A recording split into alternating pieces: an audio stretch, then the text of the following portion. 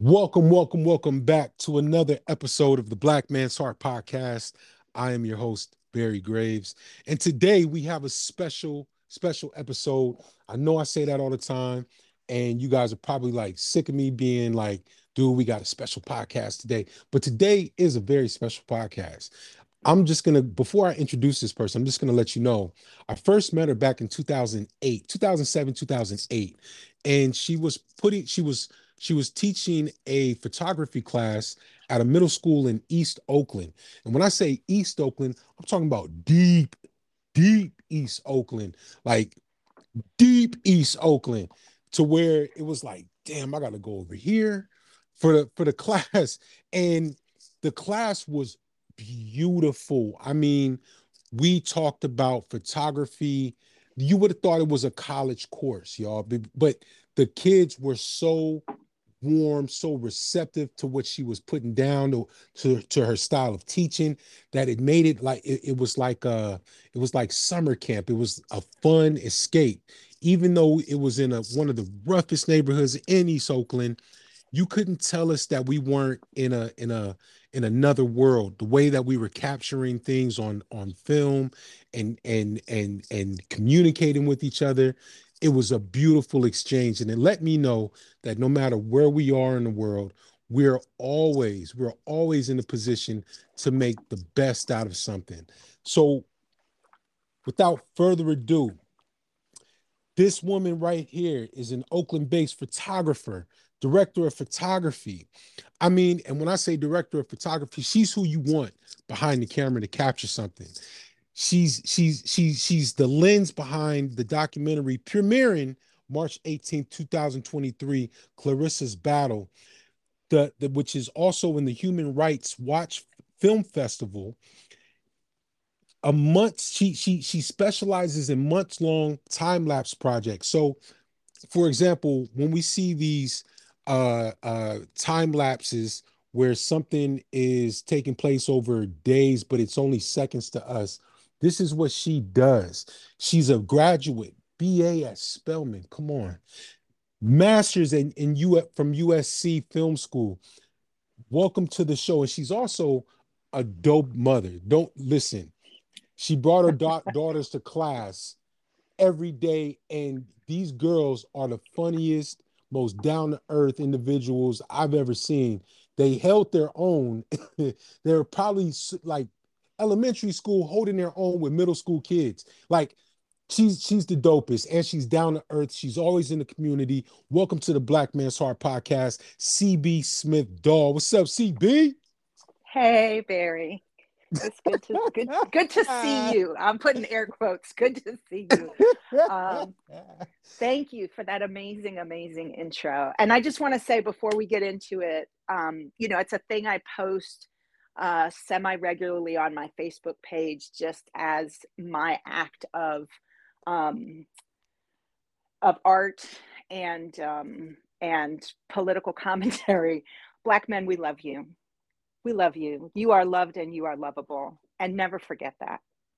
Oh man, okay, so I had this whole thing where I wanted to start with your origins and everything like that. But now that you bring that up, there's no way that we can't just go into that a little bit. Can you tell us what that's about? Yeah, I think that I think Angela Davis had this really amazing quote that I'm going to totally mangle, but she basically says, being a black male slave and a black female slave, neither one is better or worse. They're just different. And I think that any chance that black men have to celebrate black women, they should take it. And any chance that black women have to celebrate black men, they should take it. And so that's where that comes from. And just to expand it a little bit, I want to be clear um, that I mean in all ranges of gender expression, right? Right. So, black queer men, black cis women, all the ranges, non-binary folks, like let's celebrate each other in our beauty, our strength, our wit, and just love. Facts, and thank you for that. That's so refreshing to hear, from a woman, from a black woman, a biracial woman, as you wrote on your, or as you have stated in your bio. Mm-hmm. It's something that, we as men don't hear enough, Mm-hmm. especially nowadays. We were just talking about in the podcast that I recorded earlier that, a lot of times we as men are told to man up, to suck it up, to not cry, things like that. So receiving those sentiments of affection, of love, of respect, those are things that we sometimes have to pay for, like literally pay for, Mm-hmm. Mm-hmm. Mm-hmm. or in some kind of way we have to work for, like really hard to work for, and it's a minimum at that. So thank you for that. That is very much needed. My pleasure. My pleasure. Um, S- yeah. CB, CB, where first of all, do you mind telling us, because I've never even asked you, what does CB stand for? Well, I don't generally tell the public what CB stands for. Oh, okay, okay, I okay. will say this. So a lot of folks hit a certain age, right? Somewhere between like 18 and 25. And they start questioning the roots of their names. A lot of Black folks specifically, right? And Right. I went to a HBCU. I went to Spelman College. I should mention my mother is, or was, she recently passed, but my mother I'm was sorry to hear that. African American with some Native American and probably some white in there too, although we never knew any white family members on that side. And my dad is white American, and so my maternal culture, the culture I grew up within, is Black culture. So when I went to Spelman and I started thinking about sort of what's in a name and learning more about African traditions around naming. Some of my classmates took African names, right? They changed to Mm, that. What I took was an African tradition and sort of combined it with an African American tradition. So it's very common, especially in Southern Africa, for children to have a name that their parent or their grandparent might call them or might whisper in their ear, and to have a community name, to have a different name right. that's presented in the community. And that should sound familiar to most of us as Black folk, like, you know, Pookie. Junebug. Right, exactly. Yeah, Exactly. What's your I was government Junebug. name? That sort of thing. Oh, you are a June bug. That's Yeah, precious. I was I Junebug. love that. I Because love that. And so black. I took that tradition of like community name and family name, and sort of uh, took on the name of CB, much like CJ Walker or BB King, right? So the Right. initials are my community name, they are my public facing name. If you are someone who knows me well, who has been to my house, it's not, my family name is not hidden. And there are certainly people who have known me for decades who knew my family name before I changed my name, right? So Mm, I don't mind people calling me by that name, but it is a certain intimacy that in a way you kind of have to earn.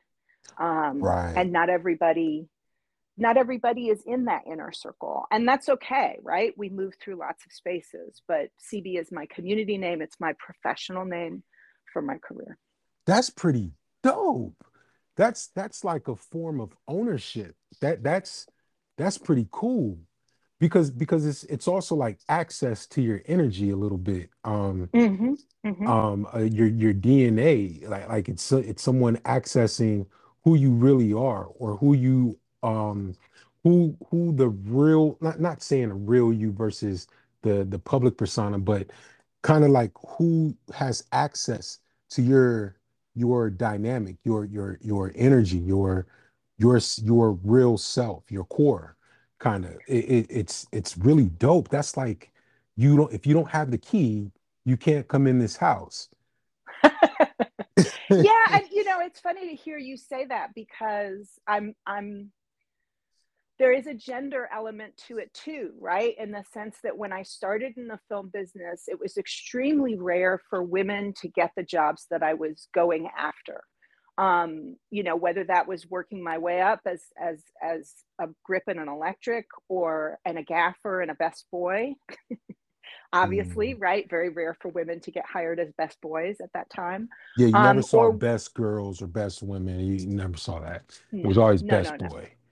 No. And in fact, one film, which I don't even think ever came out, but there was a feature I worked on as Best Boy Electric. And I was like, you know what? I want to be credited as Best Boy because I think it's hilarious. But I will say, being a woman in spaces that men had become accustomed to owning exclusively, right? The Mm. only men who ever had a problem with my name being CB were men who were trying to hit on me. And so it Mm. became a really fascinating sort of, I like that metaphor that you used of like, okay, like we can hang out on the front stoop, but you're not coming in my house, right? And Right. it became a kind of useful tool because if somebody really had a problem with my name being CB and that can't be your real name, and why won't you tell me your real name? There was a power dynamic there that showed up in other places too, which was sort of fascinating. Like, do you trust a woman um, to have her own best interests at heart, basically? Right. To be her own gatekeeper, her own, not even boss, but just to be responsible for herself in this Yeah. way that if you haven't earned it, you're not gonna get it. And if you want it, if you think you're entitled to it, you're definitely not gonna get it kind of thing. Like that's dope as shit. I think I'm gonna put my daughter up on that. I mean, be like, yo,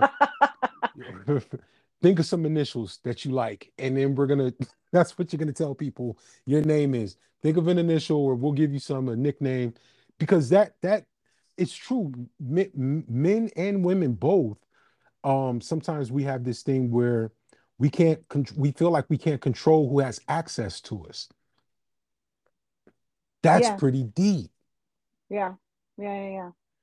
You CB, know, where did you grow up at? Where are you from? so I grew up in a lot of places during my childhood. My mother moved pretty much every 2 years within the United States. And then my father moved pretty much every 2 years, mostly overseas. And my parents separated when I was 4 and then divorced when I was 8. So um, I feel very fortunate to have had those experiences.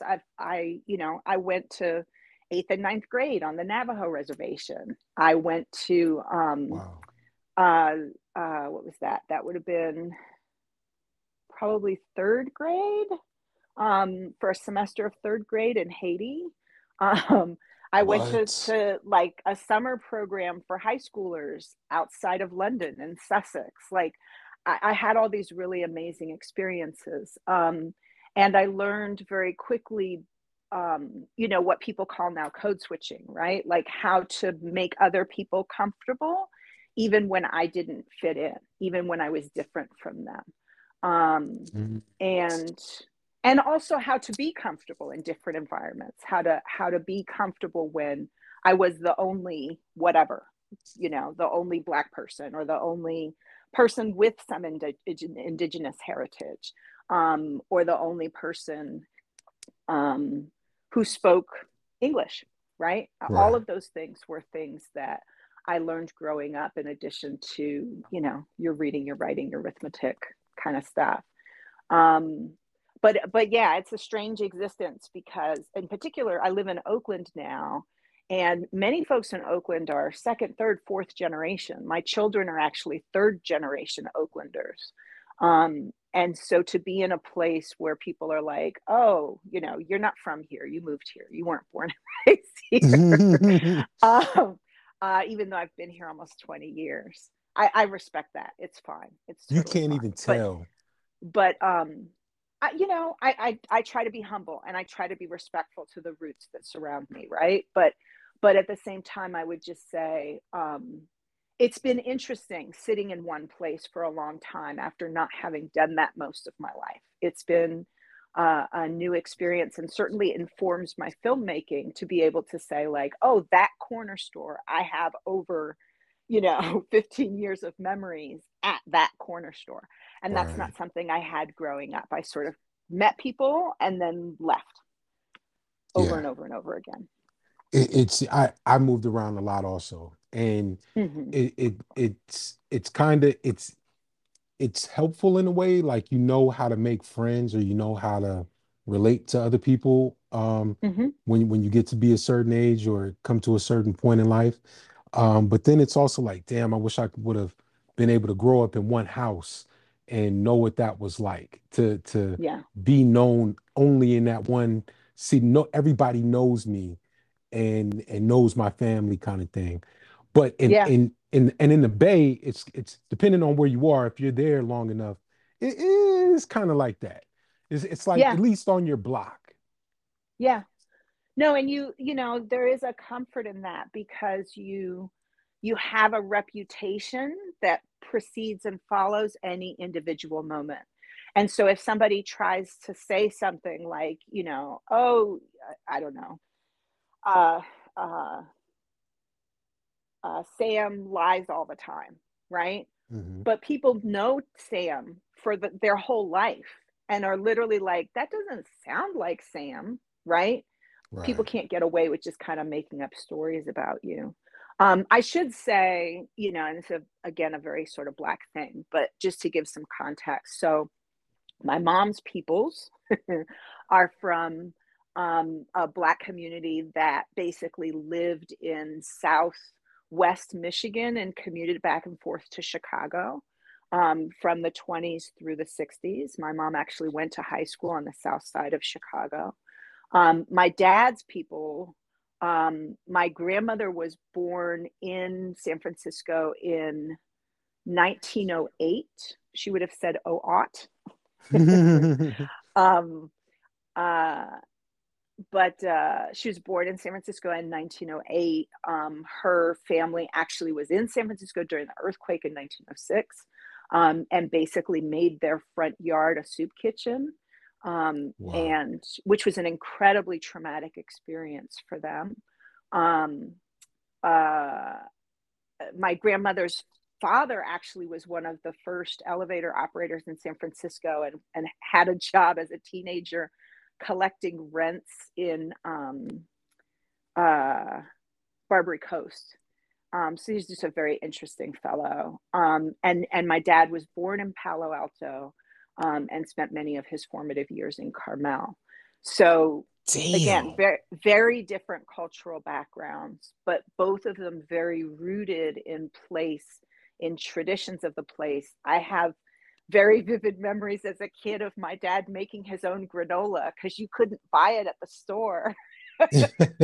It just was not something that was available outside of California. And so he would make it at home and make trail mix to like take on hikes that we went on. And, my grandmother would send me letters about, oh, you should have seen the moon today and the sky and just very Northern California folks. And so that's a huge part of who I am, as well as, my mom being the first person in the family to go to college and telling me stories about carrying a razor blade in between her fingers as she walked home from school at night. And, like, um, yeah, those, I think a lot of times when people ask, like, where are you from? What they're really asking are, who are your people?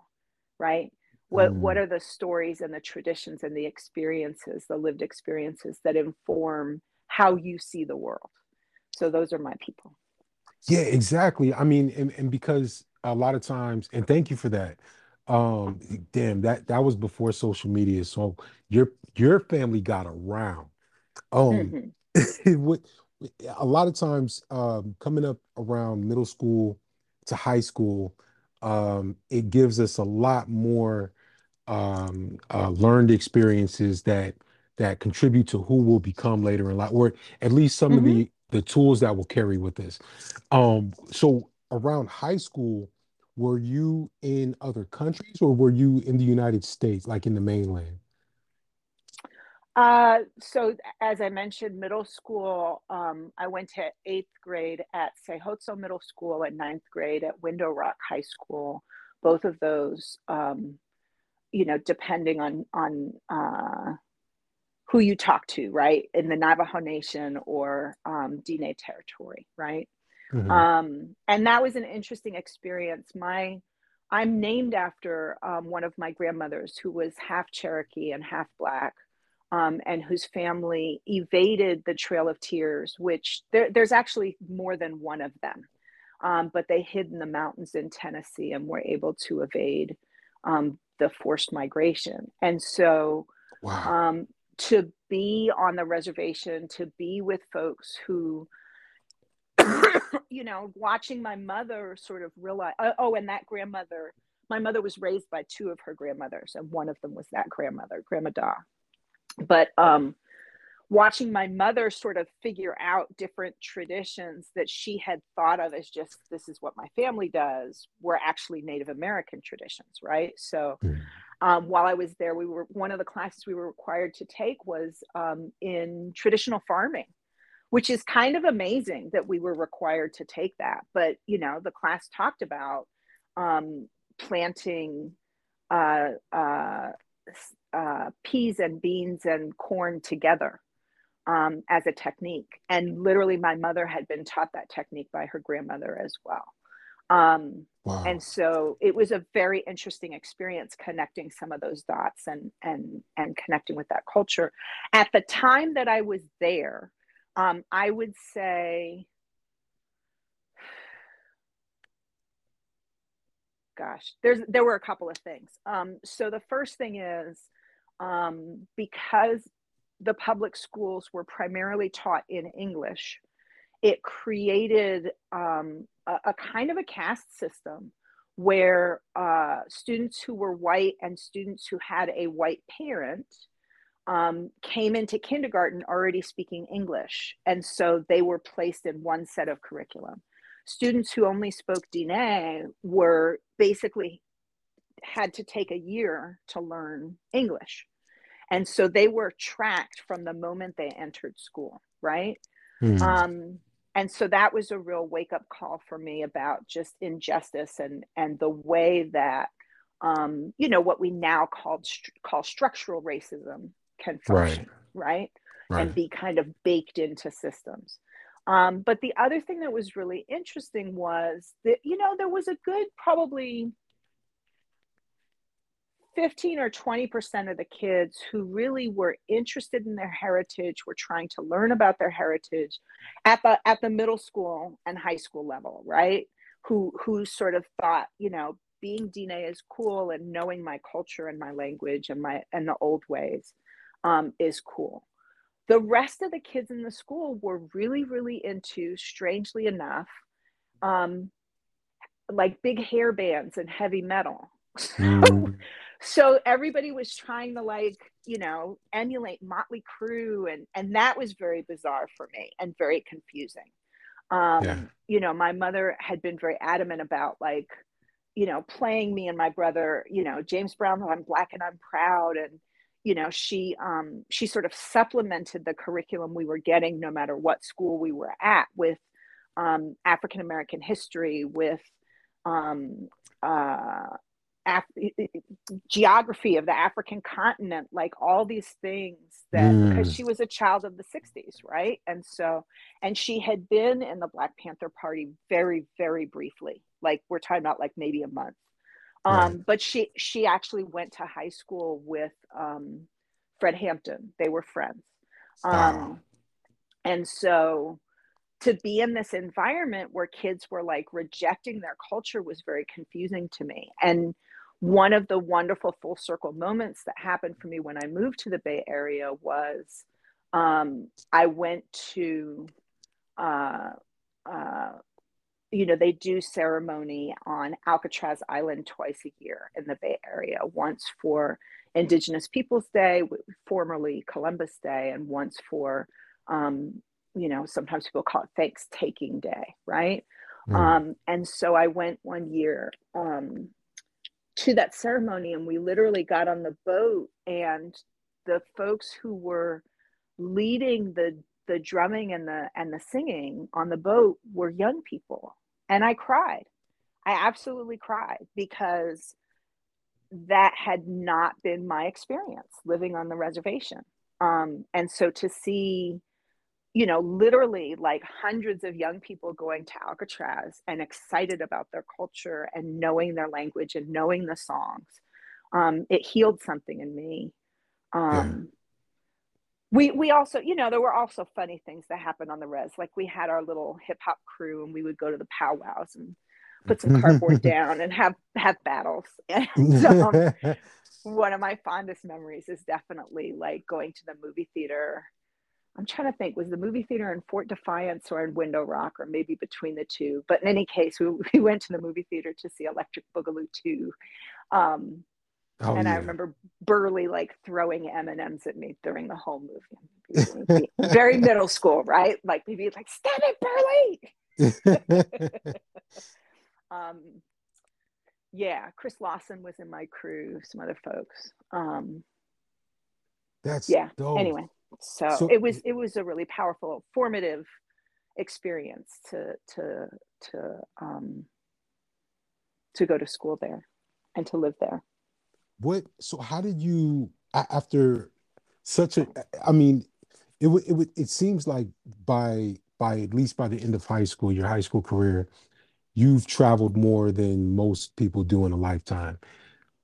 How did you then end up at Spelman of all places? Honestly, I think Spelman was my mom's dream for me. I didn't really understand what she was suggesting when she suggested that I apply there.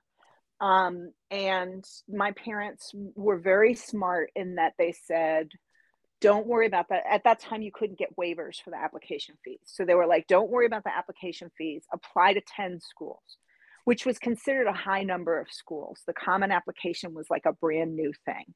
Mhm. And so I applied to 10 schools. I got into like six. I really, really wanted to go to USC and study film. And at that time, and it's crazy, I remember these numbers. At that time, undergrad at USC was $18,000 a year, and they offered me work study. And that was the only financial aid they offered me. And that was for tuition, by the way, not Damn. including living expenses. But so it was 18,000, 15,000 with my work study, right? Spelman was $11,000 a year. And that was to live on campus. That included living expenses. And then they offered some financial aid that brought it down to $9,000 a year. I think it was a straight up scholarship. You know what? Actually, maybe it was 16,000 a year.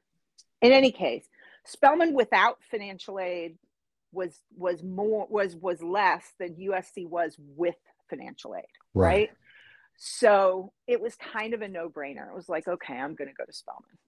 Yeah. And when I did go to visit both campuses, and USC has, I don't know, some insane number, like 30,000 students or 50,000 students or something. And Spelman was like 2,000. The high school, I went to an alternative high school in Michigan, a non-traditional high school, where half the students were geniuses, and well, I should say all the students were geniuses, and all of the students were perceived as misfits, right? Like if Right. that's a more fair description. But I would not have graduated high school had I not had the access to the services at that school. But that school only had 350 kids. This is called Community High School in Ann Arbor. It's now like this fancy school that all the U of M parents send their kids to. But when I went there, nobody wanted to go there. There was no waiting list or lottery or any of that stuff. And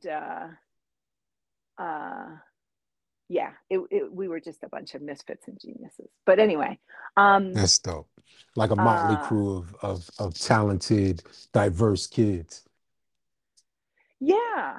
And I think back on how inclusive that school was. That was pretty formative too. So every year for the Wednesday before Thanksgiving, they did something called the multi-ethnic feast, where they put tables in the halls and everybody was encouraged to bring their cultural food. We had kids there's pictures of them in the yearbook, who were openly trans. Um, at least two students within that 350 kids. I had friends who had problems with heroin, and were literally like in recovery at 15, right? Mm. Um, uh, so yeah, it took me a long time later to figure out, like, oh, I was one of those kids that people call at risk, Yeah. which I hate that term. I much You prefer I much prefer rough and tumble, because I think it's just the kids who, life is kind of put through the ringer, right? right. There's nothing wrong with with us, right? But with those kids, with us. But Facts. I didn't realize that I anyway. So so the idea of dropping me from that very inclusive, very supportive, very hands-on environment with lots of interventions and 350 kids into USC in Los Angeles, like I would not have made it. I would have been a college dropout. But by going to Spelman, which had 2,000 students, I was still very much a maverick and oftentimes an outcast, but I was able to access the resources I needed. I was able to figure out what worked for me and what didn't work for me.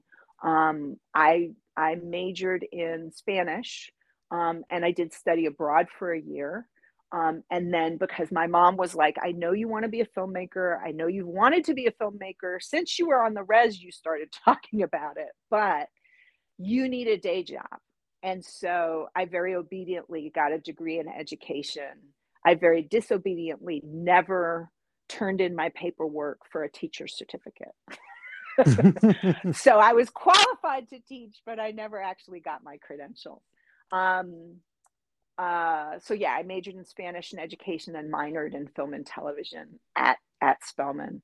I studied in Spain, where I took classes from um, your audience probably won't know who this person is, but Luis Buñuel's art director. And Luis Buñuel is a famous surrealist filmmaker.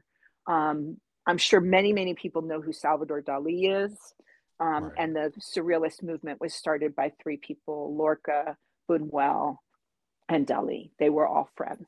And so that was kind of cool. And then I did a semester in the Dominican Republic, and met a lot of the independent filmmakers there that were sort of doing films on the side and working in advertising. And that was a very powerful experience. Um, Wow.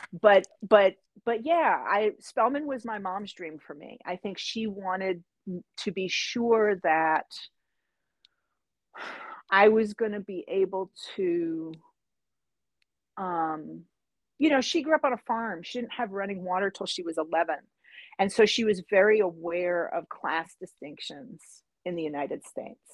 And I think she really wanted me to be able to hang out with rich kids, including bougie Black people, and sort of know the language and the customs and the way to move in those spaces. And so that's why she really wanted me to go to Spelman. Um, but it allowed me to become more certain in my cultural roots. It allowed me to see myself in the curriculum, right? So by the time I got to USC, I knew about um, not just Spike Lee, but Oscar Micheaux, right? I knew my Black film history. right. Um, and that turned out to be really important to surviving USC. I actually needed sort of the strength that being at a women's college and being at a Black college gave me, in order to survive the racism, the sexism, the classism, and just the cutthroat, like, um, willingness to stab people in the back that is part of the culture at USC, I hate to say. Damn, you called it out. Like it's you hear about it, but until you're able to be actually in that environment, I don't think you really know what it's like. Was that something that you had you ever experienced anything like that in your early career? No, no. I was very Yeah. lucky in that people who didn't like me just stayed away from me. It was just like, I found out later, like, oh, remember this person in high school? She really hated you. And I was like, oh, I had no idea, and they were like, yeah, you'd come walking down the hall talking, and she'd like walk the other way. And I was like, okay. Um, but USC is really trying to, I will say it this way, right? I think it's true of a lot of things in life, not just the film business, right? Parenting, where you're trying to figure out, okay, the world can be a cold, cruel, harsh place. How do I prepare somebody for that? Right? Yeah. Do Yeah. I prepare them for that by being really gentle and loving with them and telling them they're amazing and they can do anything they want to do, right? I believe in you, I believe in your abilities. Or do you sort of smack them around every once in a while to toughen them up to get them ready for this world?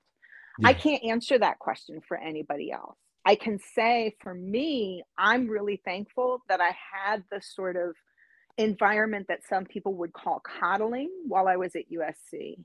Um, I also took classes at USC at the Mass Media Arts Department at Clark Atlanta University. I do need to shout them out. It's an incredible program, that has been foundational for so many of the Black folk who have come through CNN, for example. And also, I studied under, he's since retired, but Dr. Herbert Eichelberger, Dr. E, who taught many, many, many Black filmmakers, including Monty Ross and Spike Lee. Um, Wow. right. And Come so on. Dr. E was just very, he created this bubble in which we as filmmakers were encouraged to help each other out, to support each other. There was no insurance for the equipment. Like we had this Mhm. old CP16, this like World War II camera, and like, okay, I go on your shoot and I run the camera and you direct, and then something weird happens with the camera. Now we got to figure out how to fix it because next week we're going on my shoot where I'm going to direct and you're going to operate the camera. And so it's this very beautiful, intimate kind of, scrappy team of filmmakers that kind of made do with what we had, right? And Yeah. then at USC, it was like, um, they had insurance and they had a risk management department, and you had to submit your screenplay and you had to Mm. check out reserve the equipment and check it out and return it on time. And, you got access to certain equipment your first year in the master's program and then your second year in the master's program. And everybody was always really frustrated because they were like, well, these cameras that we have, we had to shoot with Super 8 film at the time. I know now they don't use film anymore there, but, and you're like, running to do your shoot, then you got to run your film to the lab, and then you got to run back to the lab to pick up your film, and then you got to physically cut it with like razor blades and Yeah. tape and and get it all done in time to screen it in class. And and then you're mixing 4 tracks of sound on like a little cassette player, and like, but Damn. at the time it was the top equipment, and by the time you got to sort of the top independent film equipment, right, that you started out with, and then by the time you got to the third year, you're using Steinbeck reel-to-reel edit, not edit bay, flatbed. You're using cameras and equipment that are like worth hundreds of thousands of dollars that the quote unquote big boys use. We Yeah. didn't have access to that level of equipment in the Atlanta University Center, right? Spelman, Yeah. Morehouse, Clark, Morris Brown. Welcome back, Morris Brown. Shout out I, Morris Brown.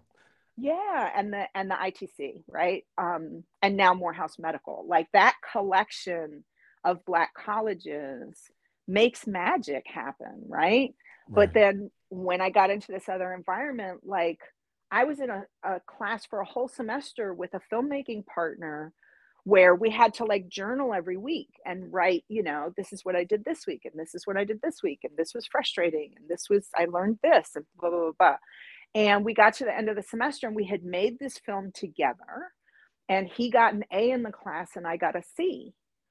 And it turned out that the whole semester, all he wrote in his journal was, here's how CB screwed up this week. Here's, CB didn't show up on time for this, and CB didn't. And many of the things he said were lies. They were not true. Mhm. And I was blown away that somebody could do something like that. It never even occurred to me to speak negatively of him in my journal, Right. Um, at the end of the day, nobody looks at your grades. Like, it really doesn't matter. I'm glad I lived by a moral compass, right? Right. Um, and that particular filmmaker is not making movies anymore. Yeah. Because it is a people business. Yeah. And I wish I could grab every USC student by the shoulders and sort of shake them and tell them that, like, you think this is the way Hollywood works, but it's not actually how it works. Your best um, allies in the 5 to 10 years after you graduate film school, any film school, are your fellow students.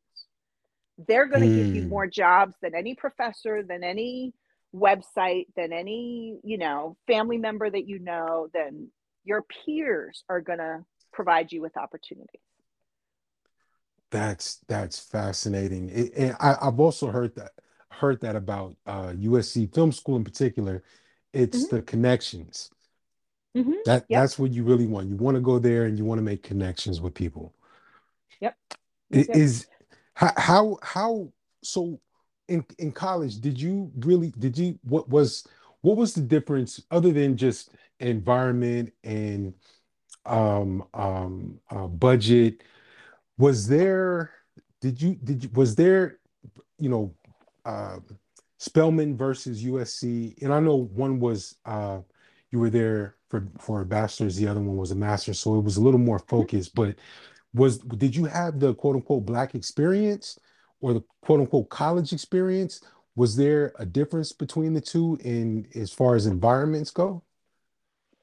Um, Full disclosure, I should mention my daughter is at USC as an undergraduate right now, Okay, no disrespect to in the USC cinema then. We school.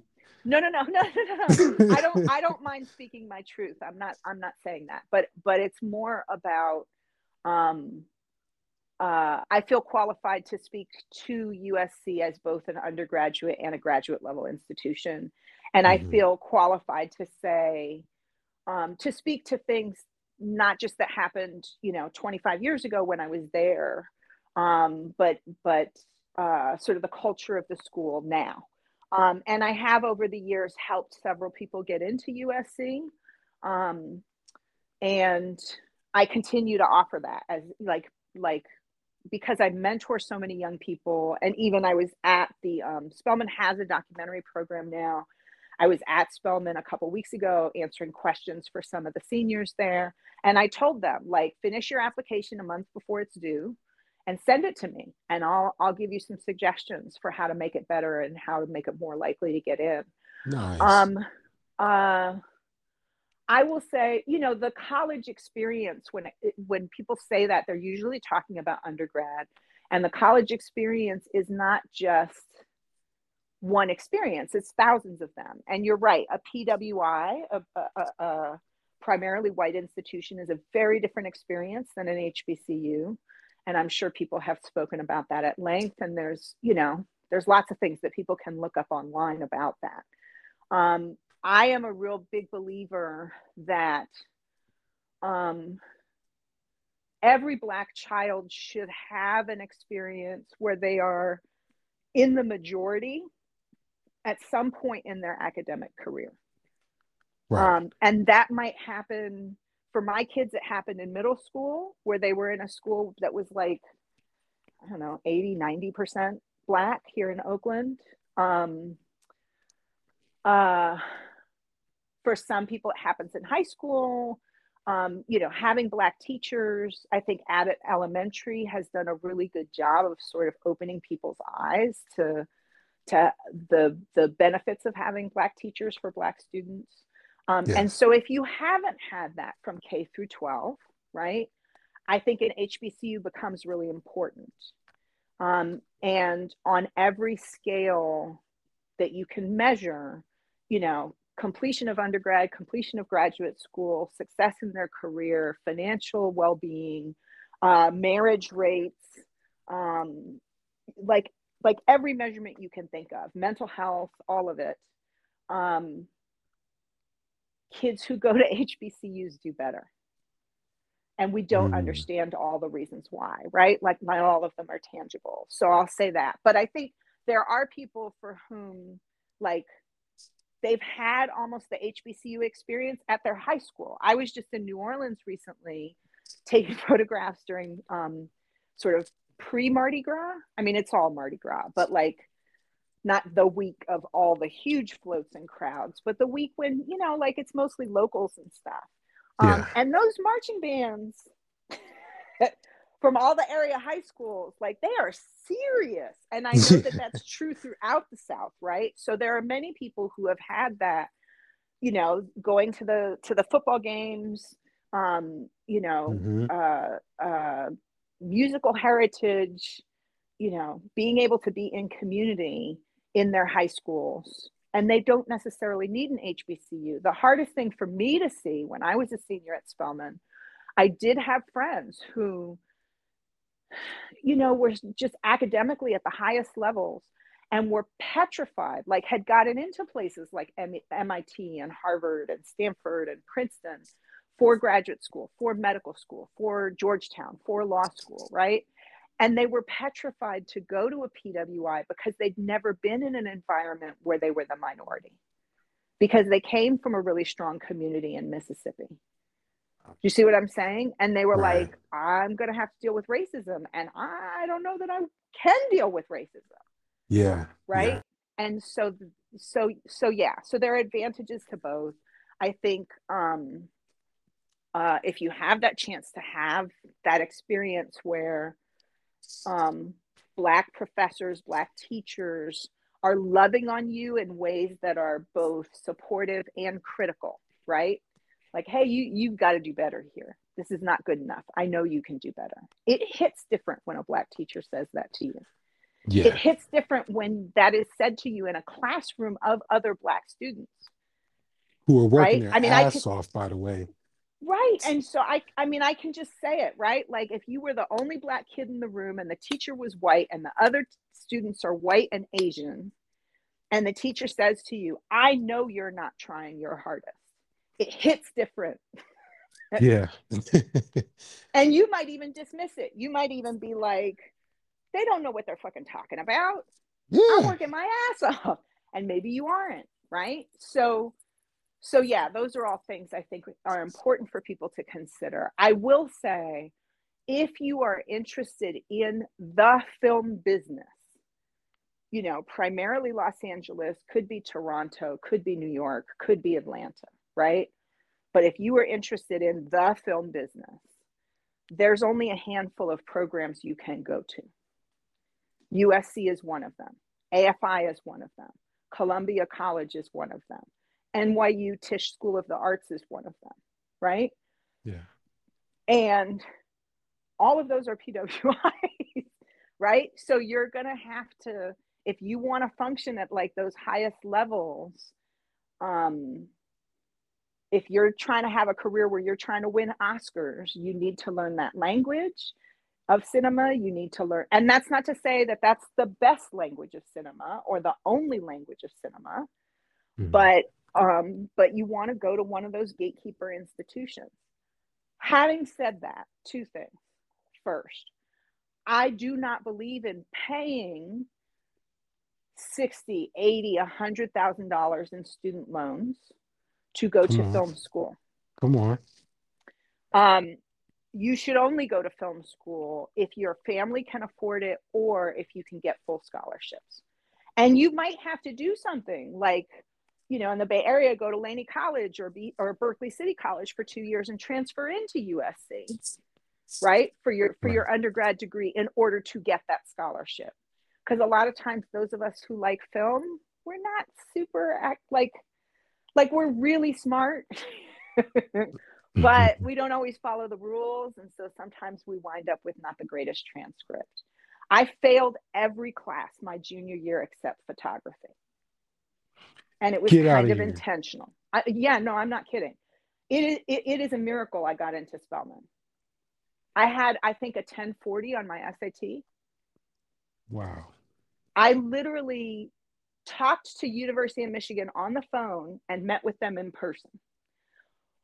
When I You talked with them on the phone, they were like, okay, what, you know, I said, I'm an African-American student. I'm in high school here in Ann Arbor. This is my GPA. Would I get into U of M? They were like, yes, absolutely. When I met with them in person and I said, this is my GPA and blah, blah, blah, blah, the admissions officer looked at me and he was like, you would not get into U of M.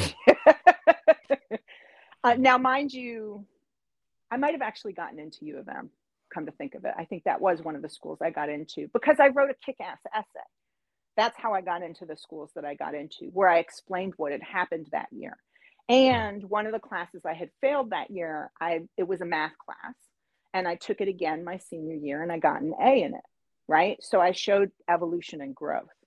But I would not get into Spelman in this day and age.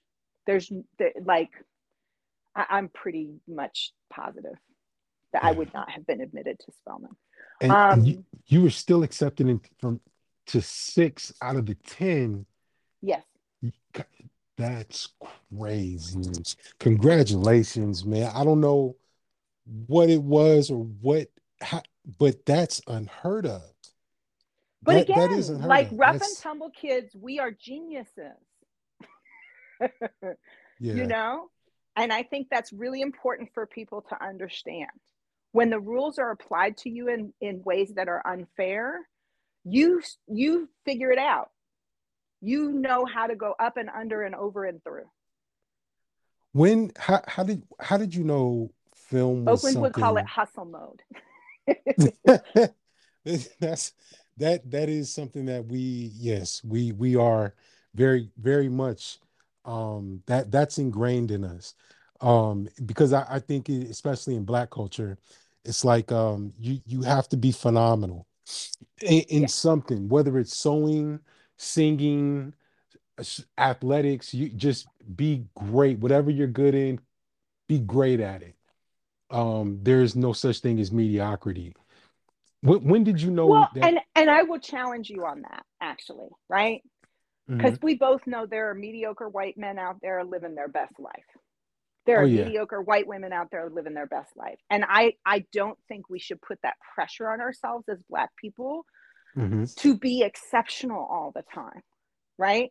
Hmm. What I would say is, you know, and this is part of that filmmaking thing, right? Find the thing that you lose track of time when you're doing it, because then you will be happy, comfortable, you know, in a state of flow, doing it over and over and over again. And you will get better at it. Right. But you don't, you know, imposter syndrome is real, right? And even like as a Black woman, I spent so much of my filmmaking career going, I'm not ready to do that right now. I'll be ready when. And not doing things that I look back on now and I was like, I was fucking ready, Yeah. but I didn't think I was exceptional. And so I took a step back, you Yeah. know. Yeah. I so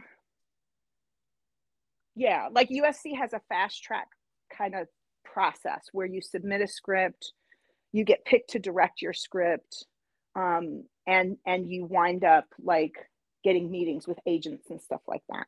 I was so intent when I was at USC that I was going to be a director of photography that I took one of the classes that qualified you to be a director and not the other. But then just for the experience, right? I wrote a script. I won't tell you what it is, but I took a historical Black writer's characters and I updated them for Los Angeles in the 1990s. And I submitted that script. Oh my fucking God, they loved that script. And they pulled Mm. me aside and they were like, we want to pick you for First Look. That program's called First Look. And they were like, but we can't because you didn't take this class. And that is Mm. one of the biggest regrets of my life, that I didn't set myself up for possible success, right? Because I was just like, I'm not ready. I'm not a director. I don't, you know, I'm not exceptional. I Yeah. wrote this script. It's okay. But it was a unique script. It was different from everybody else's scripts. And it had funny moments in it. And it had drama in it. And it had painful moments in it, you know? It was a good script. And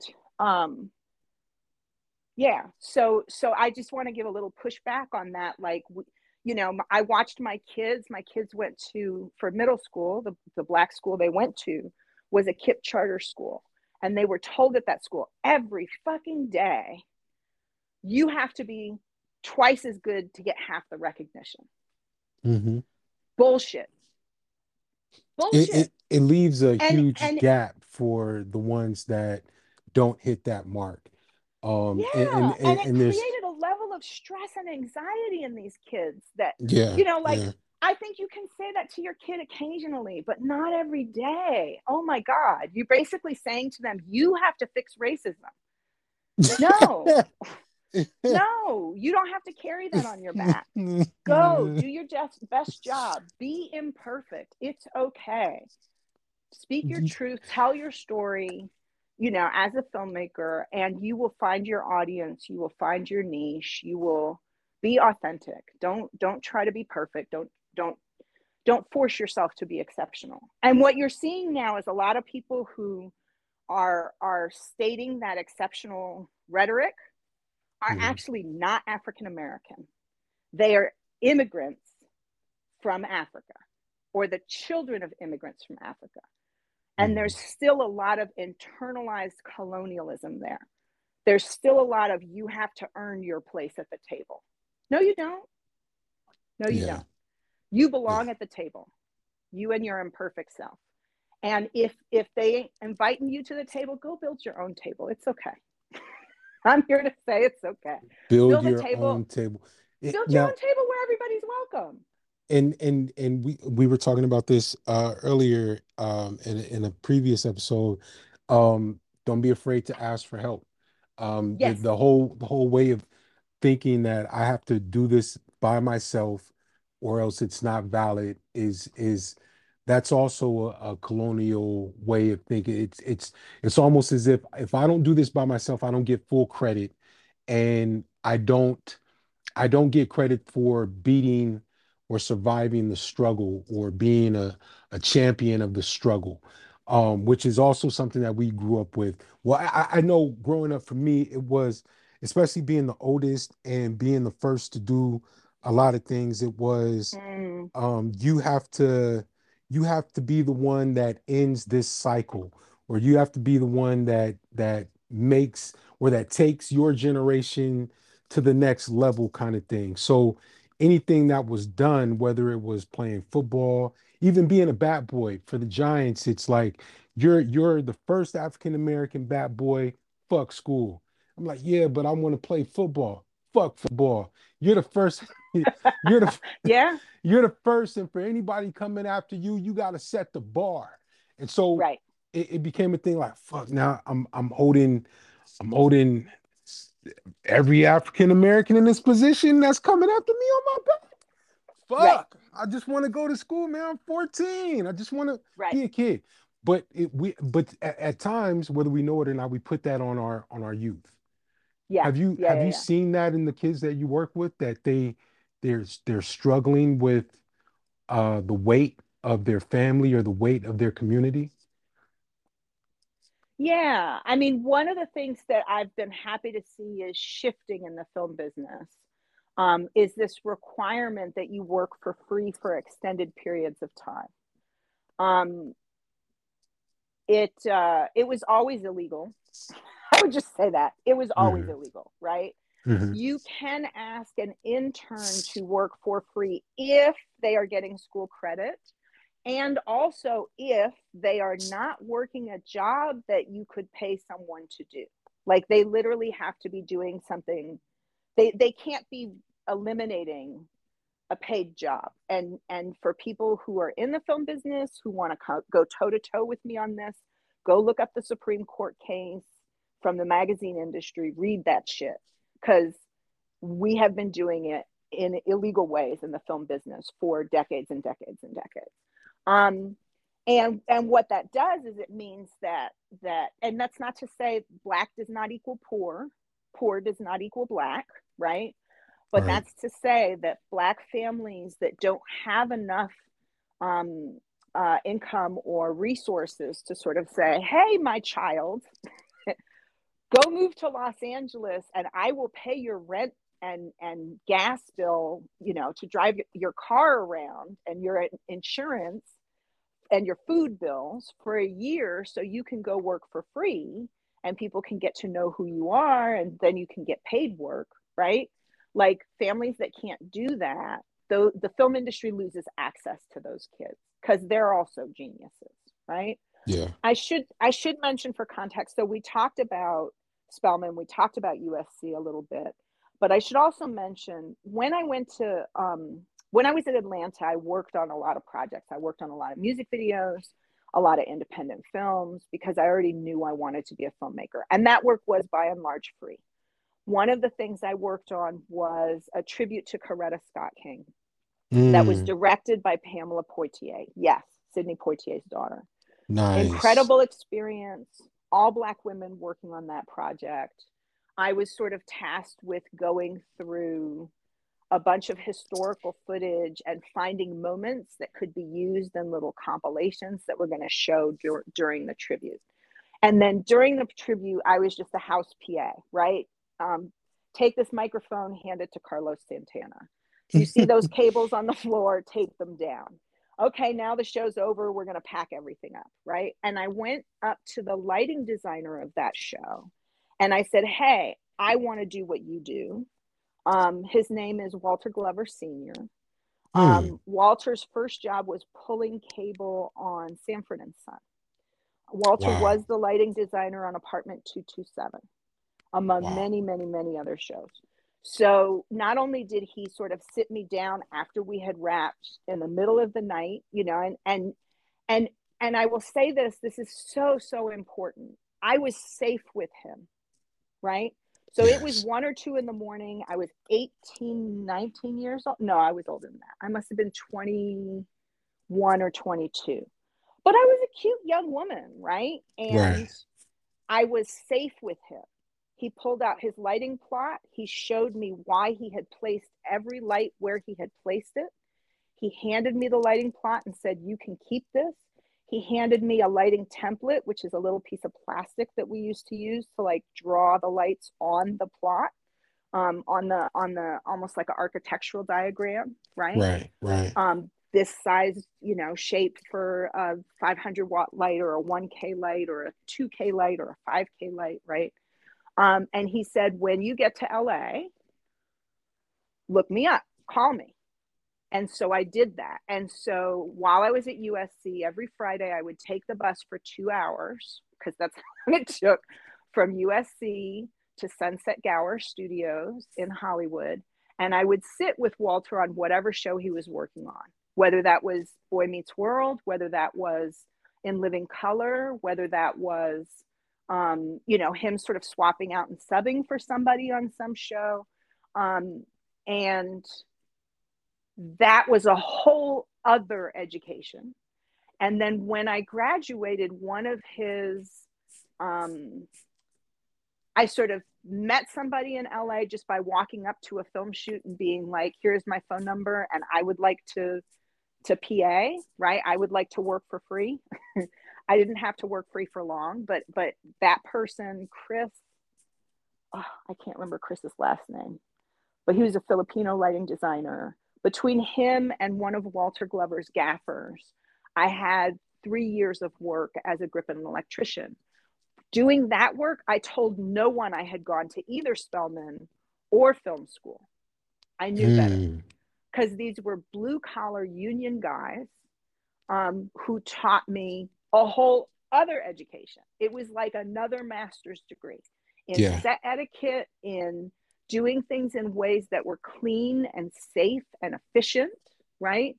In not being stupid, in not being disrespectful, even when everybody's stressed out and has been working really long hours and is trying to like, okay, turn everything around, and Yeah. you're like, walk fast, don't run is a big one, right? Right. Um, so I feel super, super thankful for those experiences. And I would be remiss if I didn't mention those experiences. The gaffer that I worked for frequently on stuff, there's a lot of funny stories about him, because his name was Foster Denker, and he was in charge of teaching the safety classes for the union. but on the independent shoots, he broke a lot of the safety rules. Um, but yeah, I mean, there's stuff like I remember Foster Denker yelling at me once because I was whistling. And he was like, "You never whistle on a stage, ever, ever, ever. Like, it's bad luck. What's wrong with you?" Right. And then come to find out that back in the day, before we had electronic systems to raise and lower the grids, or even in a theater to raise and lower the curtains, they used a system of whistling. The stagehands did with each other to tell, raise that sandbag or lower that sandbag, or raise that light or lower that Wow. background.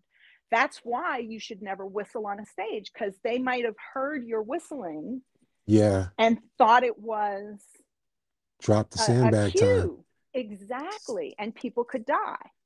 Right. So I learned all this old school stuff that's not in any book. You're Right. learning the So history of. there was value in working some of those free jobs, but I'm glad that they're not free now, because it allows for more diversity of people to be able to work those jobs, to learn those things. And we still, in the film business, those roles are called below the line roles. Mhm. A big major film like Black Panther, right, has one director, but it's going to have at least 30 grips and electricians. Right. We need folks, and we need Black folks in those jobs.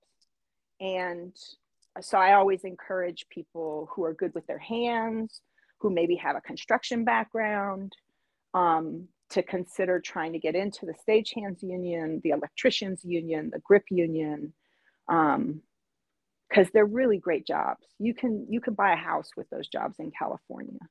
You Yeah. get a pension. You get healthcare benefits for you and your family. Like, those are great jobs, and you don't need you don't even need a high school diploma for most of those jobs. Wow.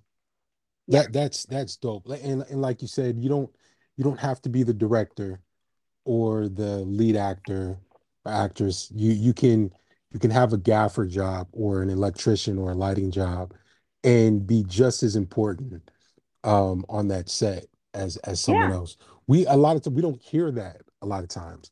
We see the award going to producers, actors, well, not even producers, directors, actors. We don't really get to see the lighting crew or anyone that has to do with electricians or I mean electric or anything like that, set decorating, hmm script supervising, catering. catering. We Yeah, never really hear about them, but these are all important jobs on set. yeah. What CB? What put the lit the fuse for you when it comes to what? How did you get? When did you know that that's what you wanted to do? I have memories in middle school of thinking about advertising and like having an interest in the advertising agency, and what if I was making those commercials. When I went to high school, I did stagehand for drama. I did that. And my high school, because it was an alternative high school, the local TV station had donated three old cameras and like a chroma key setup. And so we used to do soap operas and weather reports. And also, so basically, the high school was set up where anybody in the community that we could prove was qualified to teach us something, we could take a class from them. So that was a big deal, and allowed me to sort of get some work experience while I was in high school. But it also shifted the kind of classes we offered. So we didn't have English 101. We had women's literature and African American literature and drama. Actually, theater class counted as an English class. Hmm.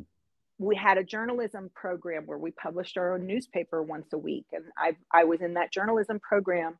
We had a working black and white photography lab, and so I took photography for 3 years and developed my own images, and that Nice. counted for science, right? Wow. Um, so somewhere in the middle of high school, by the time I was in the middle, I was like, I'm going to be a photojournalist. And then I actually was able to find it once, the photograph, but I went to an exhibit of Pulitzer Prize winning photographs, journalistic photographs. And there was a photograph of a field and sort of the sun kind of peeking through the clouds. A kind of pretty nature shot. And right in the foreground, like right by the photographer, there was hips and a spine. And I can't remember if it was, I think it might have been the war in El Salvador, but certainly somewhere in Central America. And I looked at that and I was like, I don't want to be that person that's standing next to that dead body. Yeah. And that was when I started to shift into filmmaking. And started to think about like, okay, I could do this cinematography thing because it brings together my love of photography and being a stagehand in the theater productions and doing lighting and blah, blah, blah, blah, blah. And then She's Gotta Have It came out and it was a wrap. Once that happened, I was like, oh, I could do this. And the arrogance of it, like I had no contacts in Hollywood. My mom had been an actress for a brief period of time, and had gone on a bunch of auditions where she was told she was too dark to play white characters and too light to play black characters. And she was just like, are you sure about this? And I had cousins who lived in South Central LA, and I was just like, yeah, this is what I'm going to do. The arrogance of youth. My mom used to always say to actors, anytime I sort of had an actor friend over or something, and they would ask her like, oh, you used to act and you performed at Ford Theater in DC and you did this and this and this and you gave it up and why and blah, blah, blah. And she would ask them, she would say, do you want to act or do you want to be famous? Wow. She said, because being famous is not in your control. She said, it really is luck of the draw. But if you want to act, if you love the craft of acting, you can go to any city in the country and they have a small regional theater and you can act you're like every week if you love the craft. And I think there's a similar thing with filmmaking, with directing, with being a DP, right? I went back to visit USC probably 10 years ago and I met with Doe Mayer. And by the way, I'm only name dropping because this is a podcast. I don't generally do this, but I know that some people will listen to this podcast and want to look these people up. Please so look that's these why people I'm up. mentioning names, to honor them and to allow their memories to live on, right? Yes. Doe Mayer passed away, but she was a documentary professor at USC.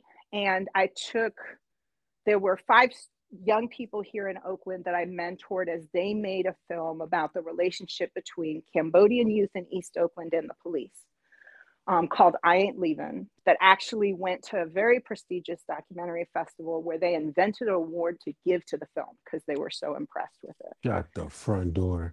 Iowa Docs. But so I took these 5 young people from Oakland. I was like, your film's showing at the Los Angeles Film Festival. We're going to go hang out at USC and you can meet some documentary students and you can ask questions. And if you think being at USC is something you want to do, like I will help you, right? In the end, none of them decided they wanted to do that. But one of them's a veterinarian now, one's a musician. They're all doing different things. But Doe Mayer met with us and sort of answered the kids' questions. And she sort of pulled me aside very hush hush at one point. And she said, so you make movies for a living? And I said, yeah. I said, I teach young people how to make movies. And I also have my own production company and I make like industrials. I make movies for, like small companies and government agencies and stuff like that. And her eyes got very big and she said, you're very, very lucky. She said, that's very rare among your classmates. And I didn't realize that, and so I started sort of hunting people down on like Facebook and stuff. And, one of my classmates committed suicide because he felt like a failure.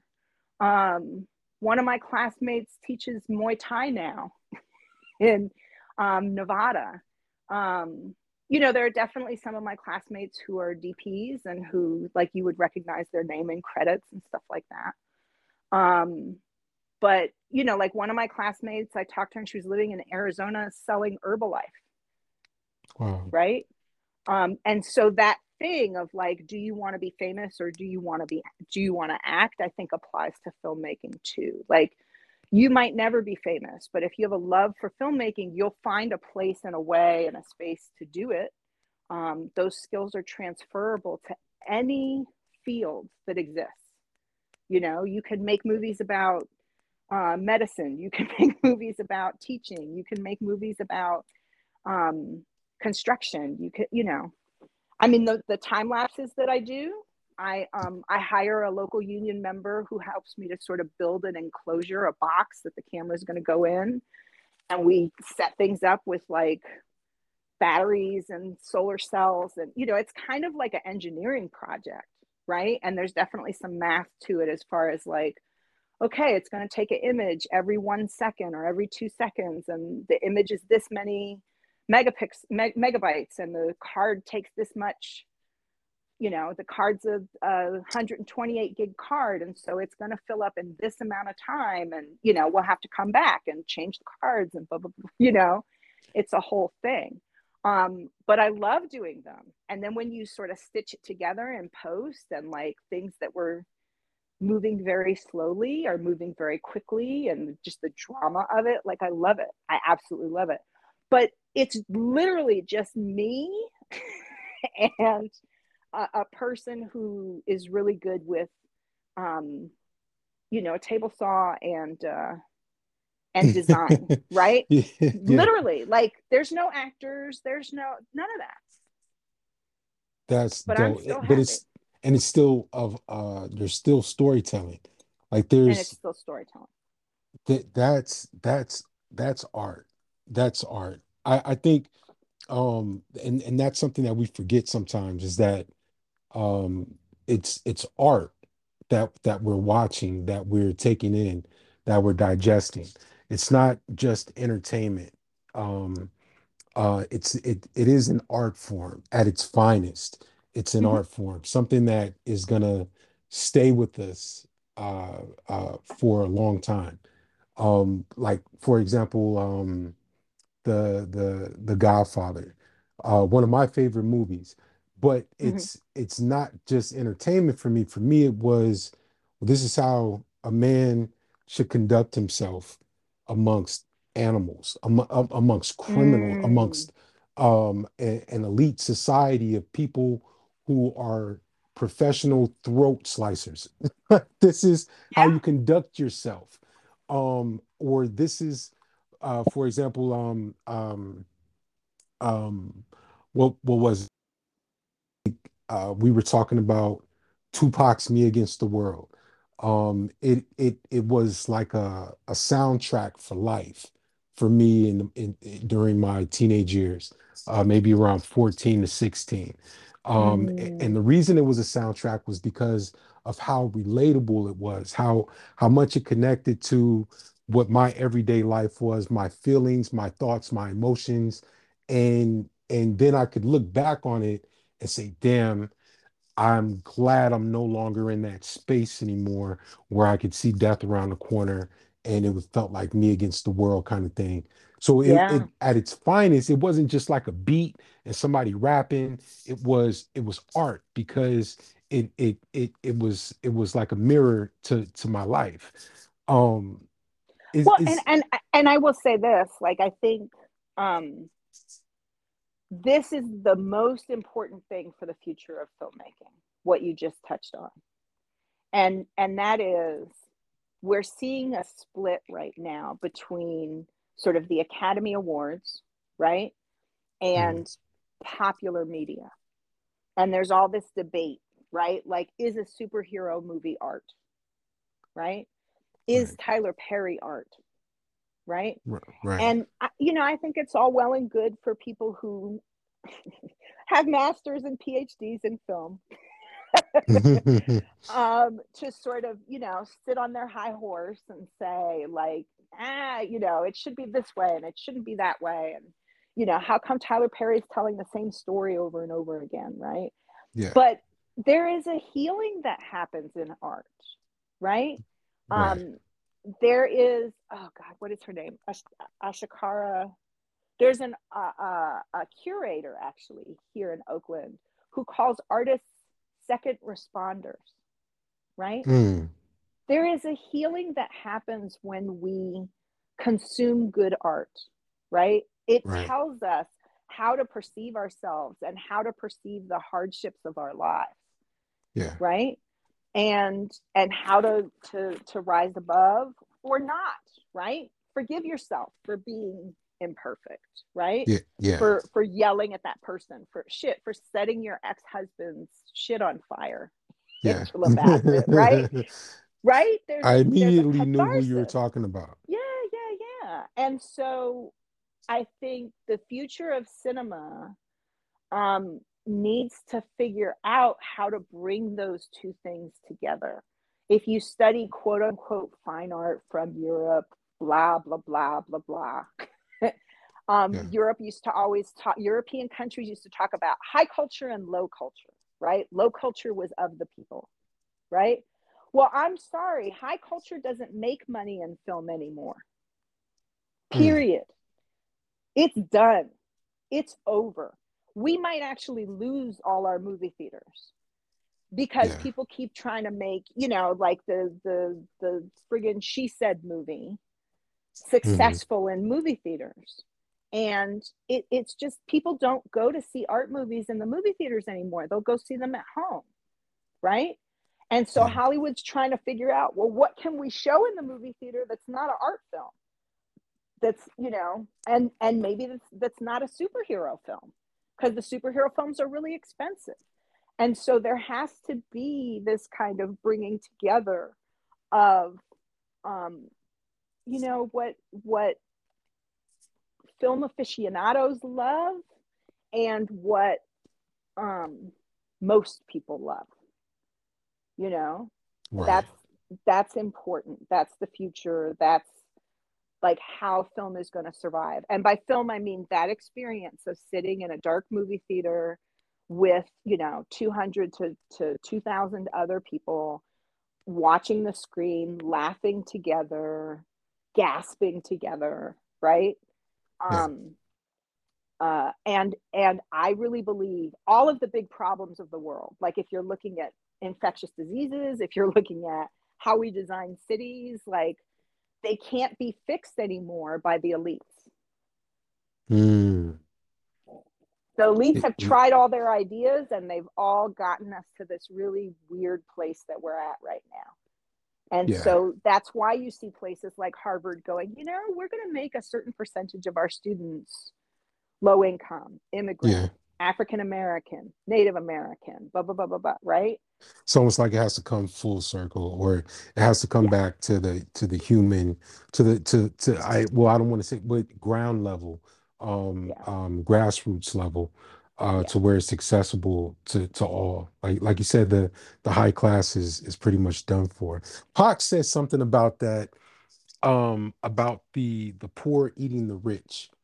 Um, Mm-hmm. um, Basically, there was going to come a point in time where the rich would be so over, saturated, over, just complete, full of themselves, that there would be nowhere else to go. And the amount of people that were still hungry, still out here struggling, would be in higher numbers, so that there would be nowhere else for them to go but to face that that that that conclusion of, well, we have to give in. We there's no more that there's nowhere that we can, no more gates that we can hide behind, kind of thing. That happened. That happened. That's what happened during the pandemic. Yeah. There's a reason they kept throwing cash at us during the pandemic. That was Mm, that moment, right? We went from a gilded age, right? And the other previous gilded age was right before the depression of 1929, before the stock market crash, right? yeah. Our gilded age was this tech boom and people, like taking their dogs to a dog restaurant and spending $150 for their dog to eat. Like, right? Like that was our gilded age. And the way that especially young people perceive capitalism is forever broken. It's done. And they knew that they were facing mass riots, rebellions, um, uh, uh, ratings of wealth. Like, and there's still a little bit of it happening now. But yeah, so they kept throwing cash at us. Here's $2,000. Here's, X amount of money per month per kid. Here's, money from the state. Here's, okay, you don't have to pay your rent. Here, here's, okay, everybody gets free lunch at school. School isn't even Right. open. You can go to the school and pick up free lunch for your kids.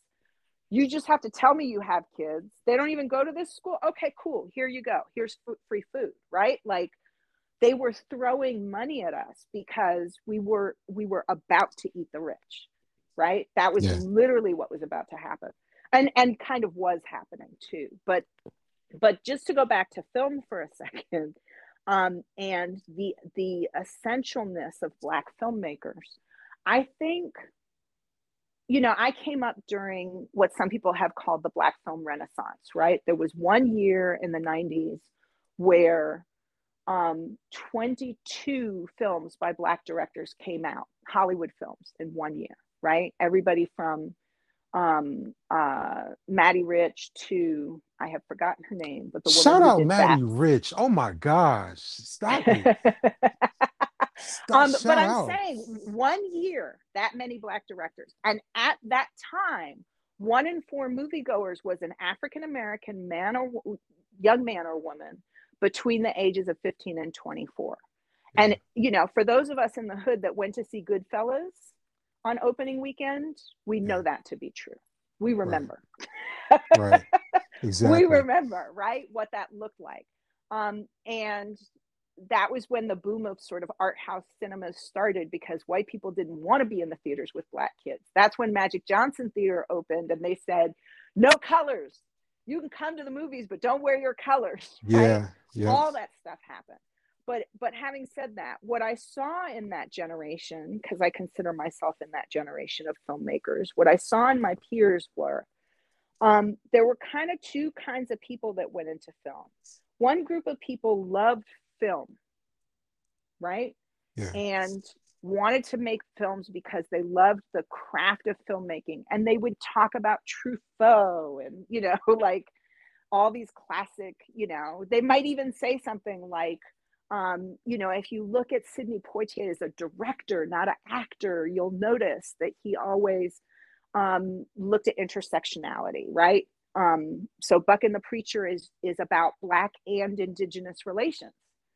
Absolutely, 100%, right? Hmm. But so that's sort of one category. The other category were people who were sick and tired of not seeing themselves on screen. So they were like, I want to be a filmmaker because I want to tell Black stories. Yeah. In my experience, right, looking at my peers, um, the ones who wanted to tell Black stories didn't make it.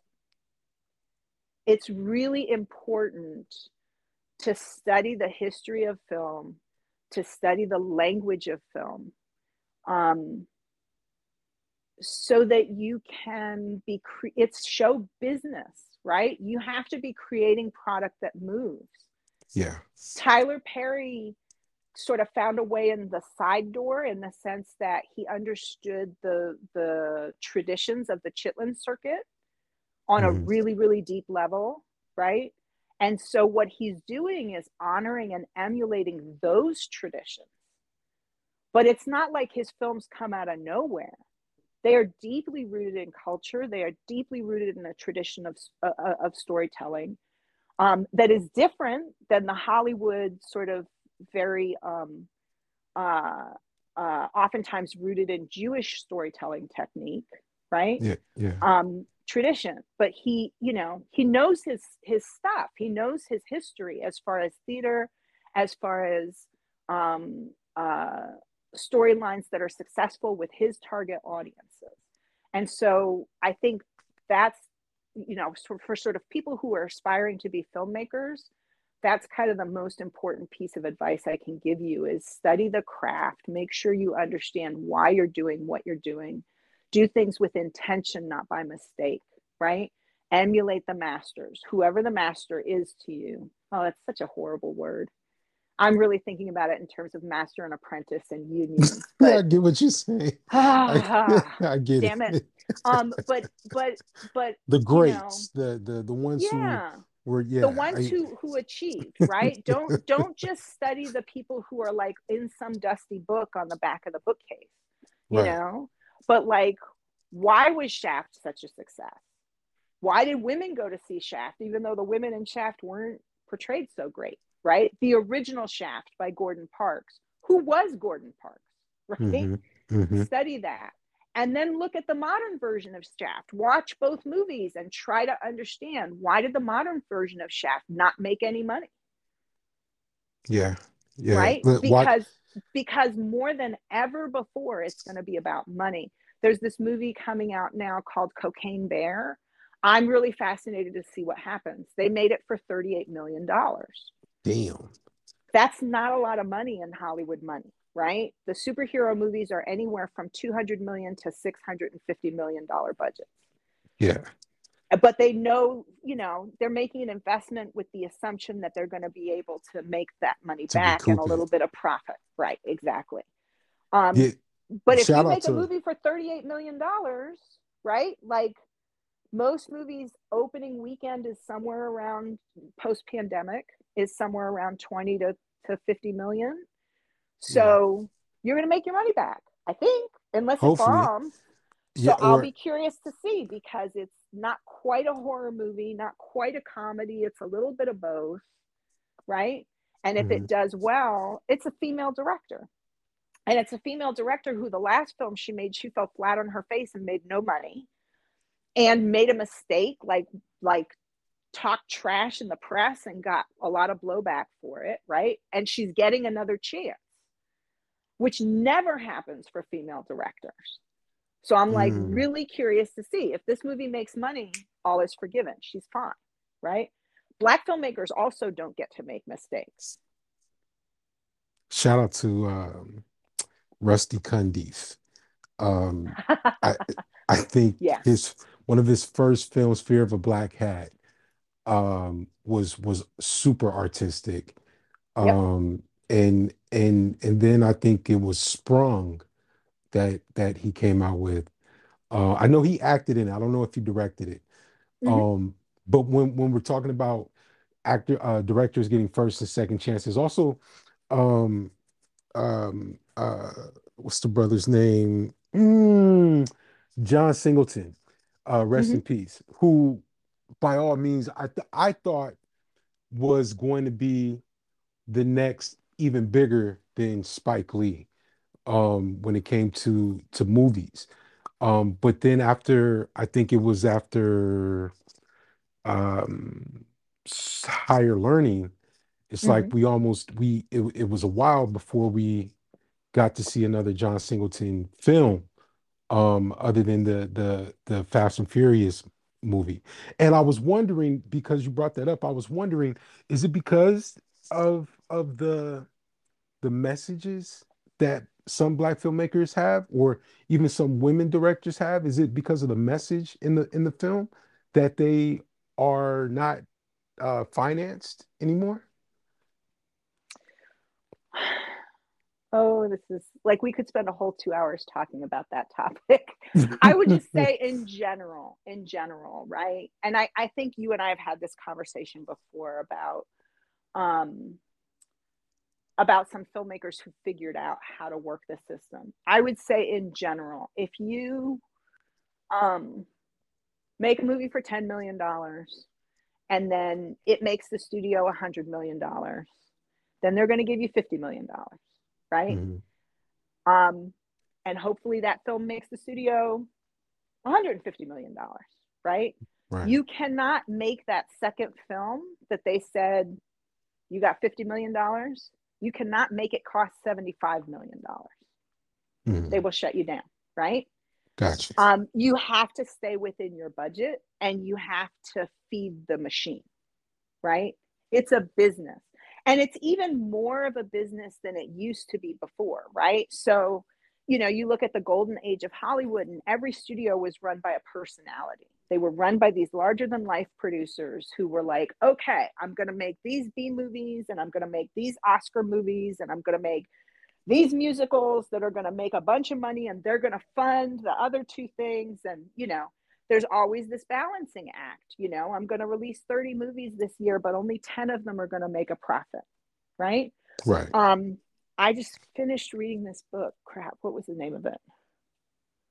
I'll look it up and I'll send it to you so you can answer people who email you and say what's the name of the book. But I just read this book that was based on, it's basically it's called something like The Future of Film. But what this journalist did was he went through all the emails from the Sony hack, and he analyzed sort of how the film business was changing based on the content of those emails. Real brilliant idea, right? And he talks about that transition to franchises, right? Yeah. A franchise is a safe bet. If I make a Fast and Furious, I know I'm going to spend 300 million and I'm going to make $1 billion worldwide. Right. Maybe I'll spend 650 million because I got to pay all these actors, right? They keep adding more people. But I'm going to make my money back because it's got a proven track record. Black Adam doesn't have a proven track record, right? So if you are the director who's handed Black Adam, maybe you want to try and come in a little under budget, so that they don't have to hit such a target. And the thing that's crazy now is every film studio is part of a huge multinational corporation. So, you make one wrong turn, your stock goes down, right? Right. And suddenly either some other company is gobbling up your company and the executives all lose their jobs or, right? HBO made a bet. Warner Media actually made a bet. They were like, okay, we need to compete with Netflix. So what we're going to do is we're literally going to be spending more money than we're earning for 3 years. And we're going to pump up the content that we have on HBO. We're going to make this new platform called HBO Max. And hopefully we'll get enough subscribers in to compete with Netflix because we're going to make quality content. We're going to make Insecure. We're going to make Game of Thrones. We're going to make Westworld.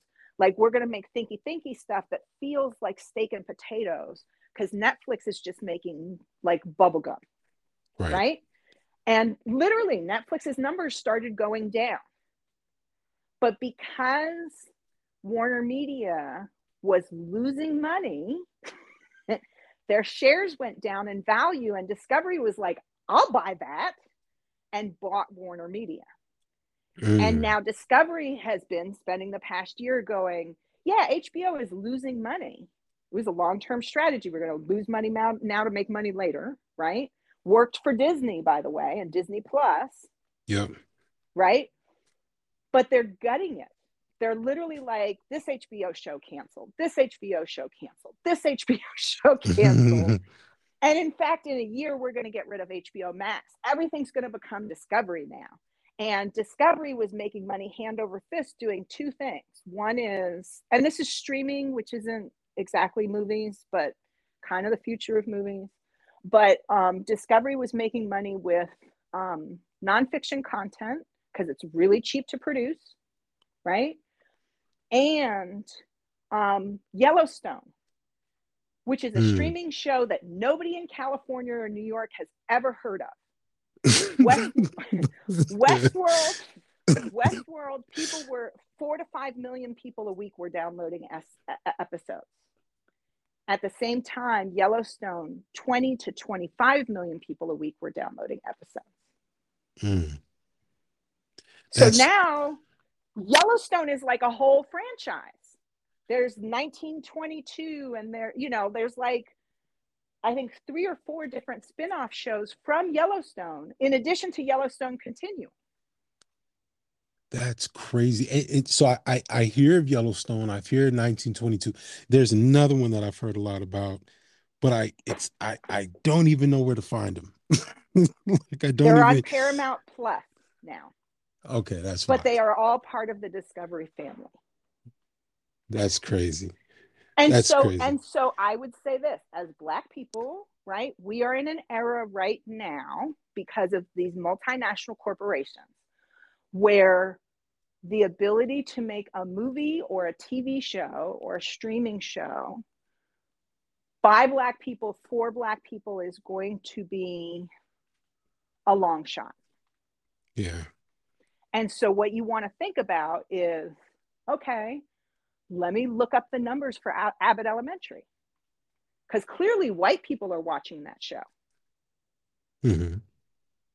And let's see, out of curiosity, what are the percentages, right? Mm. And really kind of study it. Like what are the things about this show that people are loving? I could tell you one thing that they did right, which was um, they made it easy to find on streaming, and they were also broadcasting new episodes live. Whatever executive it was, like, it's very rare now for a sitcom or an hour-long show for them to be like, make 18 of them. Yeah. Usually they make like 7, right? They made like 7, it did really well, and then I think they've made 13 more, and then they made like 18 more. Like, they were very quick to respond to the market to see this show is gaining traction, where we're going to make it easy to find on streaming, and we're not going to show repeats if we can help it. We're going to have new episodes on live TV as well. Mm. Yeah, that is something that I noticed about Abbott Elementary. It feels fresh. Mm-hmm. It's always fresh, and it's unlike like shows in the past where sometimes it'll be like maybe 5 or 6 months before the new season comes on. Yep. Yep. Is Yep. it Young writers and a really good mix of established actors with a lot of experience and, new actors that are learning from those established actors. quick-witted dialogue, Mm-hmm. back to back. It's pretty fascinating actually. Sometimes I'll have to rewind it, like hit the 10-second hit the Yeah, ten yeah. second button because I'm like, wait. Did I missed that? What did she say? Kind of thing. But it's the dialogue is so quick, so quick witted. It's really And refreshing. universal appeal. Like, Yeah. anybody could sit down and watch that show and understand what's going on and find it cute, right? If you Hmm. don't understand the nuances of the issues about education, there's a love story in there for you, Yeah, right? There's older characters and younger characters. exactly. Like, people can see themselves in that show. Um, and I'm sort of fascinated because there's like 2 new sitcoms now because Abbott Elementary did so well that are following all the same formulas that are like, I'm like, these, they aren't gonna last. One's like the Detroit Auto Show thing, and Hmm. the other one is oh, Night Court. They brought Night Court back. Yeah. And they're both horrible. They're like all the things that we don't like about sitcoms. Yeah, like the corny, sappy. Yeah. Yep. I tried Night Court. I love the old Night Court. Yeah. This one just felt kind of preachy, kind of milky, like milky in a way where it was like predictable. It's Eh, absolutely predictable. The jokes are predictable. And the funny part is they didn't renew it for a second season, but there's a show called Reboot. oh yeah, That's, yeah, yeah. Like, literally, it's like everything they're talking about on Reboot, you can tell is happening in the writer's room on Night Court. yeah. Like But that's television. Like, we've been talking mostly about film, and that's television. So I will just say, in short, if you want to go into Hollywood, right, read the trades. Read the trades. Read IndieWire.com. Consider an expensive ass subscription to Variety.com, or go to the library. They have copies of them. And in fact, a lot of times at the library, if you bring your device, your phone or your tablet or whatever, the librarian can help you set it up where you can read magazines and newspapers and books and stuff like that right. with your library card from home. Like, once your tablet is set up, you don't even have to go into the library, and you can check stuff out. Oh, that's dope. Yeah. CB, So what study that stuff. before we get out of here, I know I had you. We've been in here for a while now. I want to let you get on with your day, but just a couple more things. One Yeah. is there was a movement of women in film, particularly Black women in film, and we would see people like Ava DuVernay, and she would have like um I forget what TV show, what something sugar Queen something, sugar. Queen Queen sugar. Sugar, Hmm. and you would see her um sponsoring, not sponsoring, but giving job, not, and I don't want to say giving She jobs. hired only female directors for that show. And Okay. she kind of went and dug in the crates, right? She was like, okay, Julie Dash is an amazing filmmaker. We love her, but she's not doing stuff right now. Let's make sure she directs a couple of episodes, right? There's Hmm. a woman, an amazing woman named Rachel Ramis, right? Who was working as a professor. And she pulled her and was like, I know your work. I know you can do this job. I want you to direct a couple of episodes. And by doing that, all those women were able to either reactivate their union membership or join the union. And all of the women who directed episodes on Queen Sugar, to my knowledge, are still out there directing.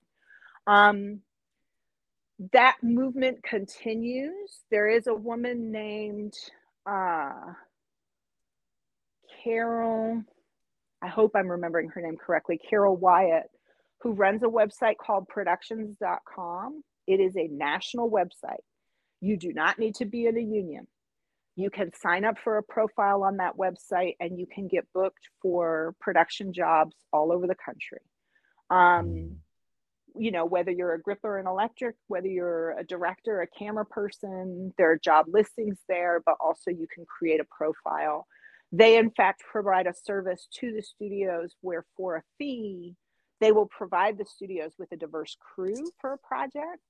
And so a lot of times you might not even see the job on the website, but they will pull you out of the database and offer you jobs. So I always, always, always encourage filmmakers from underrepresented groups, whether that's, African American community, other racial or ethnic groups, folks with disabilities, LGBTQ plus folks, like register on productions.com, root around on there for jobs, because the more of us that are in that system, the more the studios will use that system. There are requirements that are coming for folks as far as like their ability to win Oscars. There are diversity requirements. Yeah. Look those up, get familiar with those. You can play those to your advantage.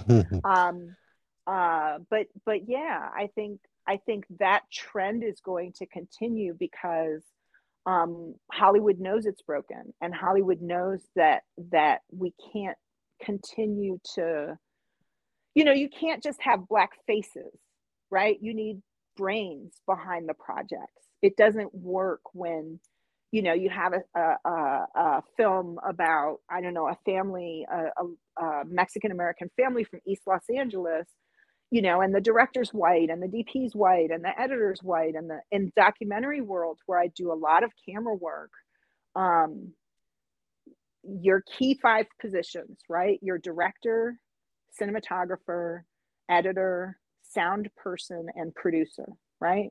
If you are telling a story about Black people, at least two of those five people have to be Black, or you will not get funding. Mm. And in fact, if you are non-Black, you better, and you're the director of a project like that, you better have a really good explanation for why you're the best person to tell this story. Right. Because they've shut down, there are activists who have shut down screenings at documentary film festivals chanting nothing about us without us. Damn.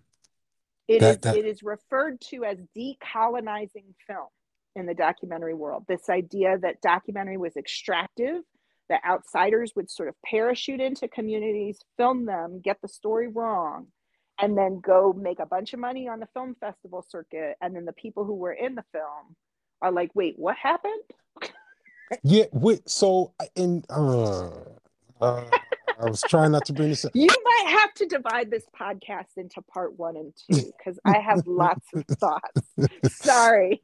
The Woman King was one of those movies where I was cringing watching it, only because, and I didn't know that it was written by white women, but it the first scene of the movie was African women killing African men. And later in the movie, there's an insinuated sex scene where it's a scene where it's insinuated that the main character and one of her captors had sexual intercourse right after her best friend is killed by her captors. And to me, I'm like, okay,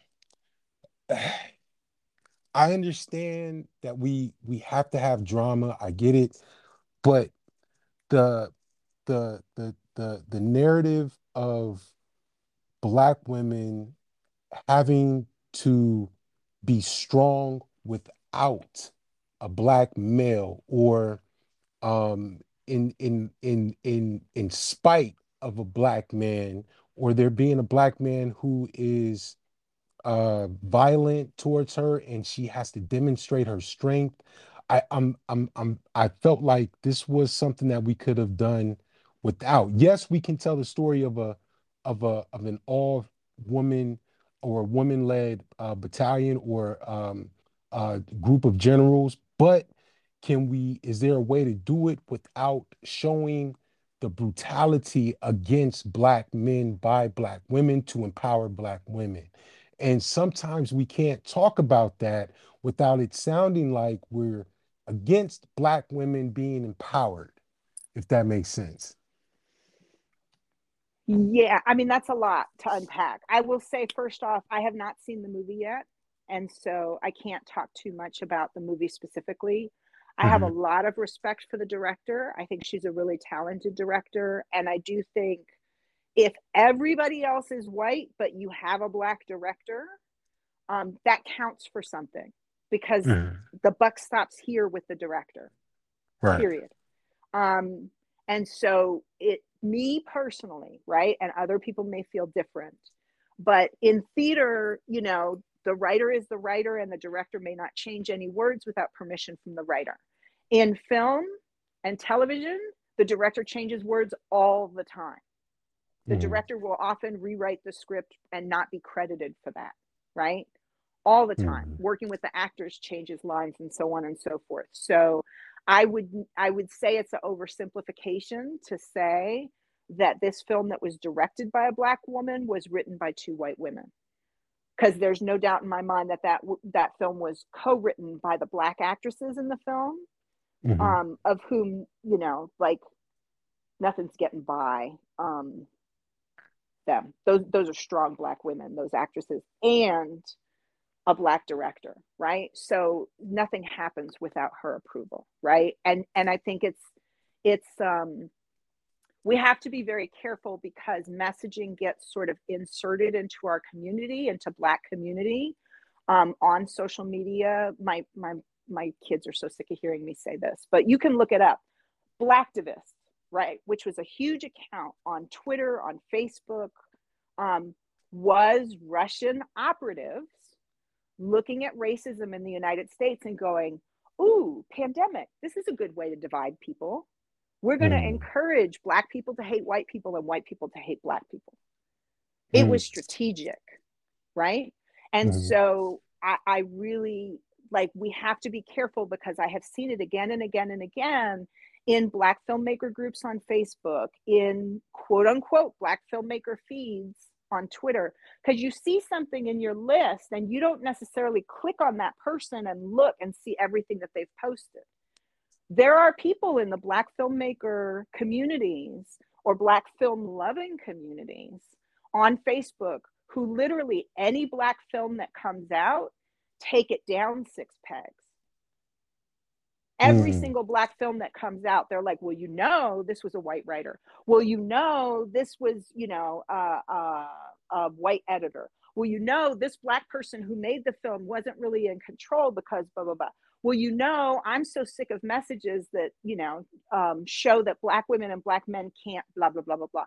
And it's like when you look at that person's profile and you realize like all they do is come on here to criticize Black film and Black filmmakers, they're Hmm. sus to me. Yeah, Right. yeah, yeah. So we have to be careful because the way our brain works, and I know this because of advertising, right? The way our brain works is you plant a seed and it like comes back later. You can tell somebody a lie on social media and they'll look at it in that moment and go, that's definitely a lie. And then 2 weeks later, they'll say, I can't remember where I read this, but blah, blah, blah, blah, blah, blah, blah is true. Your The, brain will play tricks on you. So I want to be really careful as a Black filmmaker about criticizing a film that I haven't seen, first of all, but secondly about criticizing a Black female director as if she's not in charge of her own film.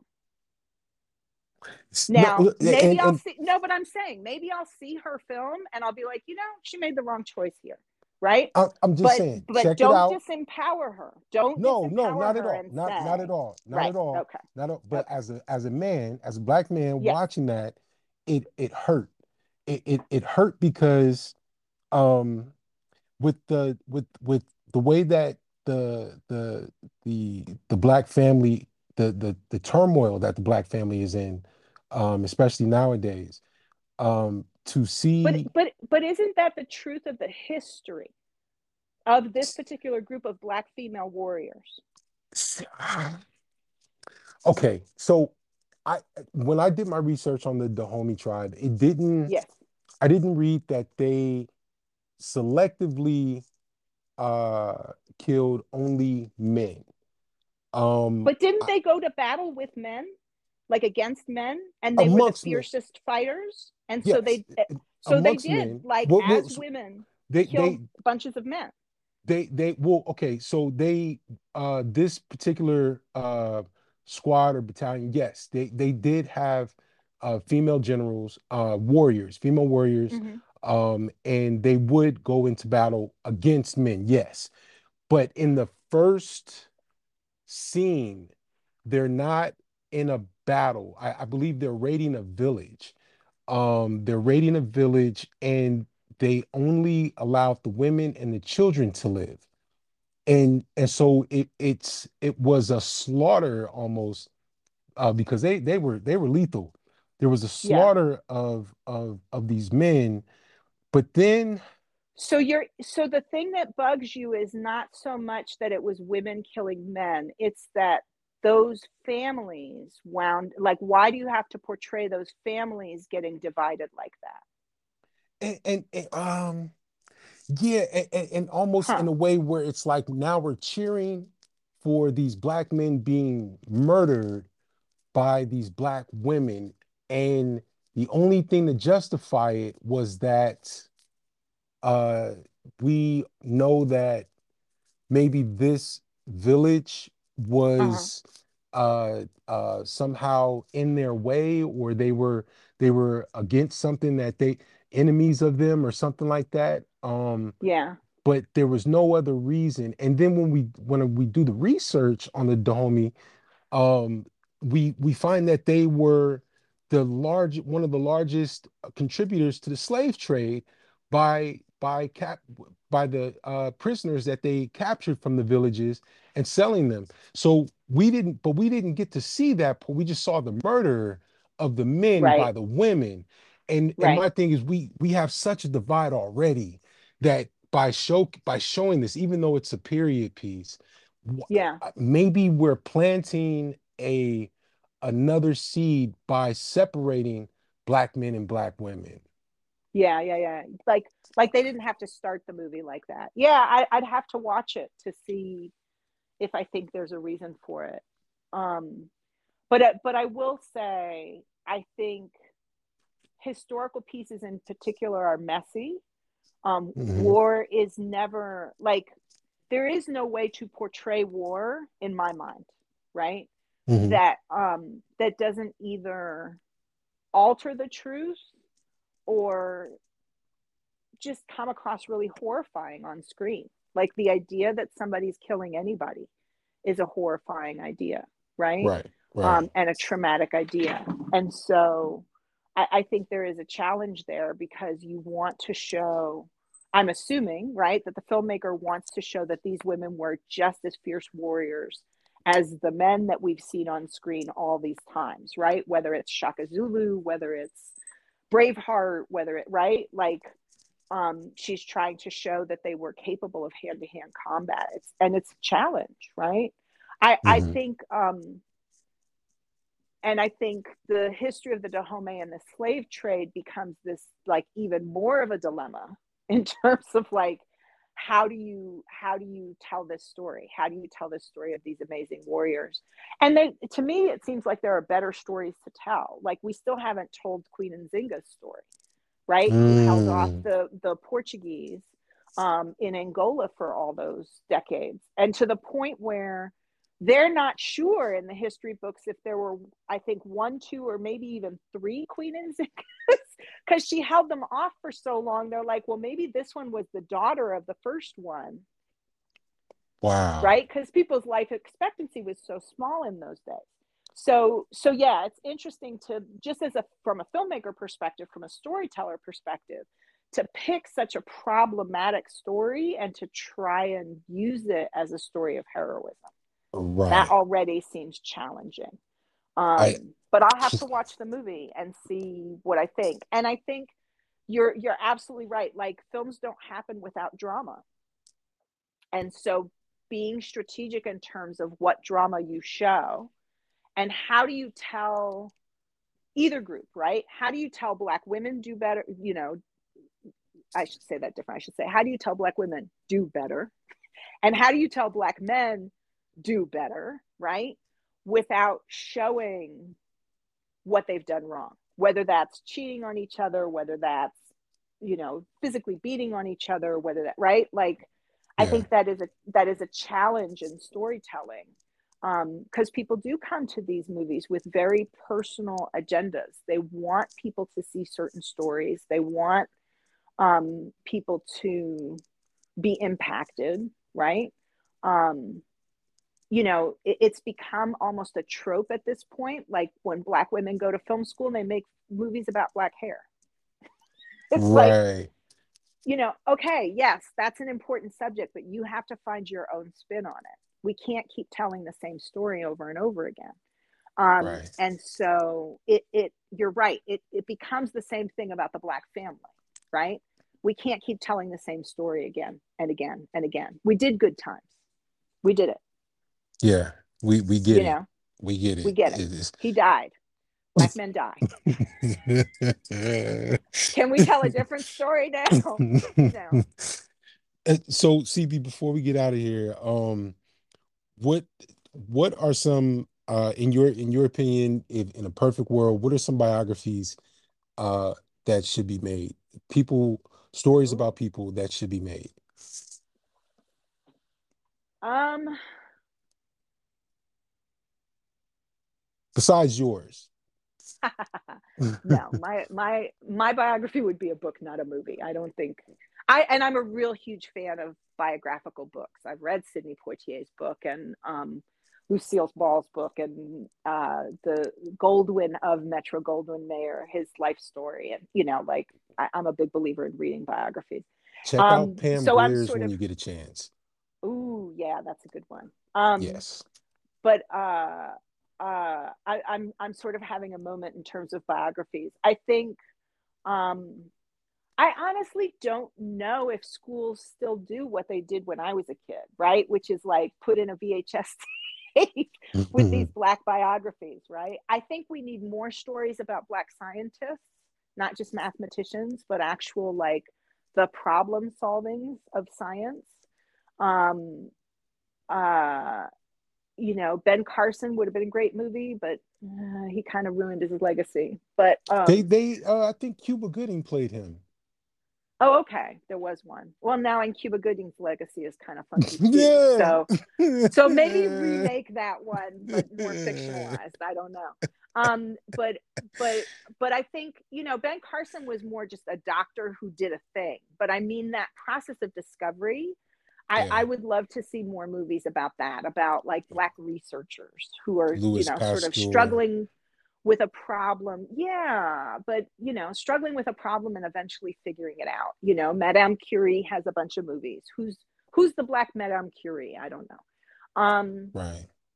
I think also um, we are having a really healthy trend in terms of like whether it's Malcolm X, whether it is um, uh, Fred Hampton, like going back and making sure that we're making movies that show the history of Black political figures Hmm. from our perspective. I do think about, I was saying this to somebody the other day, actually. I think, Martin Luther King Jr. was 14 when he started at Morehouse. And I think a story about sort of young MLK could be good as long as they don't make it salacious, right? Nobody wants to see a movie about Martin Luther King cheating on his wife. Right. Nobody. Right. So we don't want to see a version, but to see this young kid like go to college and sort of struggle to succeed academically and know sort of the rest of his story, I think could make a cool movie. I think um, a fictional version of sort of Shirley Chisholm's story could be kind of cool. They've done, documentary and also like recreated the actual narrative, but I think a sort of um, interesting show about a Black woman who is running for president, maybe even wins, like could be kind of interesting. Mm. Um, uh, to kind of prepare people. Like we did have like a good number of television shows and movies where there was a Black male president and then we elected one, right? And so I feel like we kind of need that. We've also had that for white female presidents, but we haven't had that for Black female presidents. Interestingly enough, Um, there when we had the black male president, it was always some end of the world type shit. Like yeah, some some big natural disaster where aliens invading or 24. yeah, yeah. But I think it did something to the psyche to sort of see that set up. Most Um, definitely. Suzanne DePass is an amazing person, Black female producer. Showtime at the Apollo was her show. I think it would be cool to have a biography of her. Yeah. But maybe that's because I'm a film and television person and not because it would be interesting to a general audience. Um, and I think, I mean, I would just say in general, I think intersectionality is going to become more and more and more important, right? So, is it June Jordan, who was the politician from Texas who was at one point in a wheelchair, right?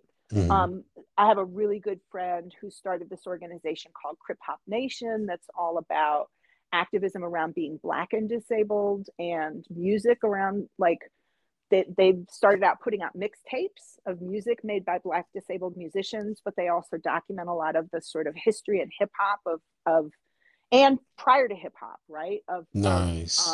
artists, Black artists with disabilities and intersectionality.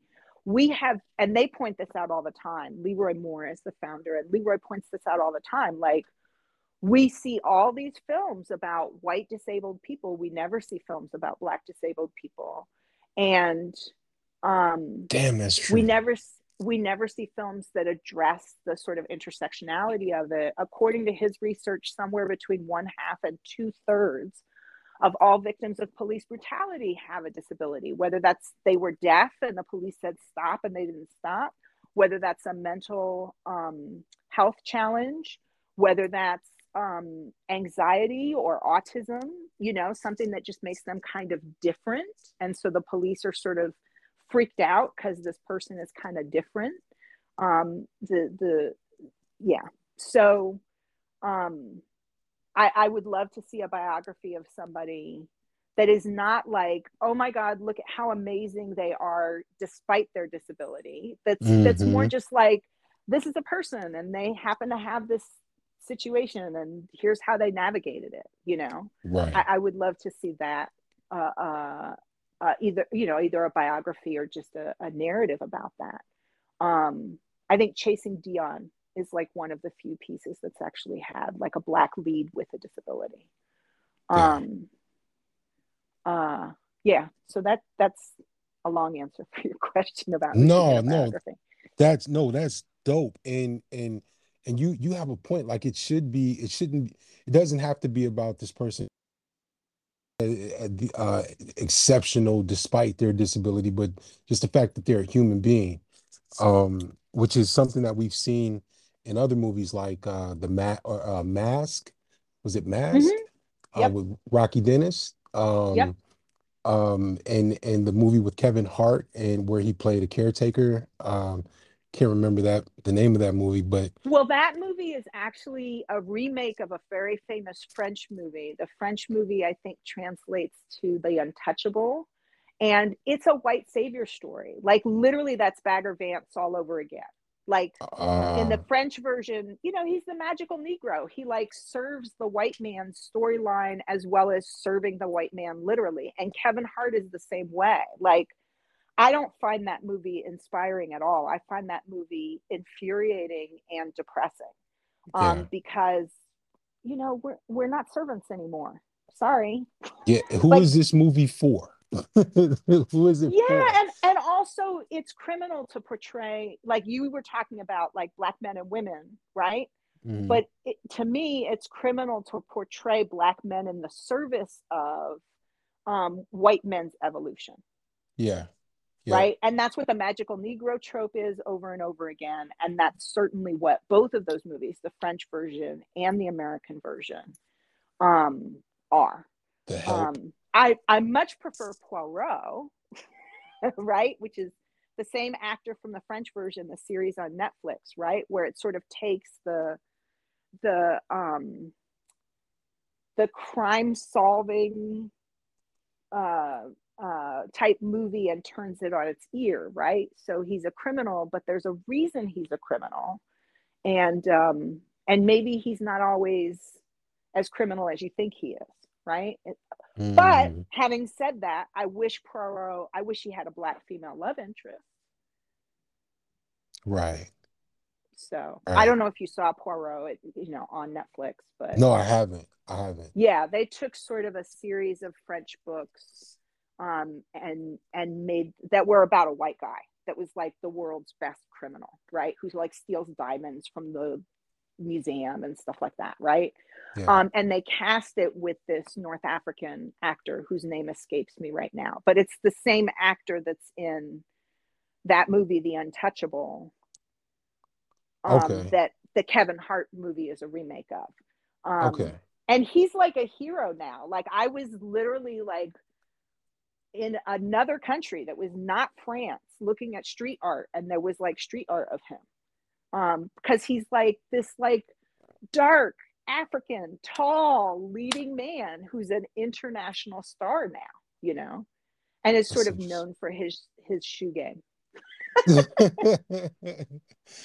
CB, thank you so much for coming through. We do have to do a part two because with film, with television, especially with the culture within the culture, there's so much to be talked about. And you have a point when it comes to diversity, inclusion. We are our own worst critics. And I think it's at times it can be a good thing, but also at times it can hold us back. Mm, But at the foundation of it all is stories that need to be told because yes. there's something in that that's going to help us to evolve, just as humans, regardless of color. There's stories that we have to be a part of, whether it's telling them or hearing about them, watching them, reading about them, that are going to help us to know where we're going because this is where we came from, kind of thing. We know Yeah. what we're made of. So Yeah. thank you so much, CB. Is there anything that you have going on right now or that people should know about? I have a couple fiction projects coming down the pipeline that I can't talk about yet. Okay, okay. But just know that, like, in addition to all the documentary work that I do and the industrial work that I do, You'll be seeing some of my work in the festival circuit. And I will say just briefly, I have been a single mother for 20 21 years, right? And Right. so I did what I had to do to both stay making movies, but also to pay the bills and to raise my kids. And now that they're grown, and you'll hear this story from lots of parents, right? Especially single parents, right? I get to sort of pivot back and do more of the work I love, not just the work that I do so that I can survive. And that's that's like the best thing to be able to announce, right? Yeah. I'm so thankful to be at that place in my life. And So shout out to your daughters. Shout out to you for raising two beautiful, talented young adults. yeah. I mean, And one of my daughters is at USC and the other one is an up and coming chef. I am very proud of both creative, empathetic, thoughtful, beautiful young women. Yeah. yeah, I look forward to Thanksgiving dinners at your house. I know it's going to be Yeah.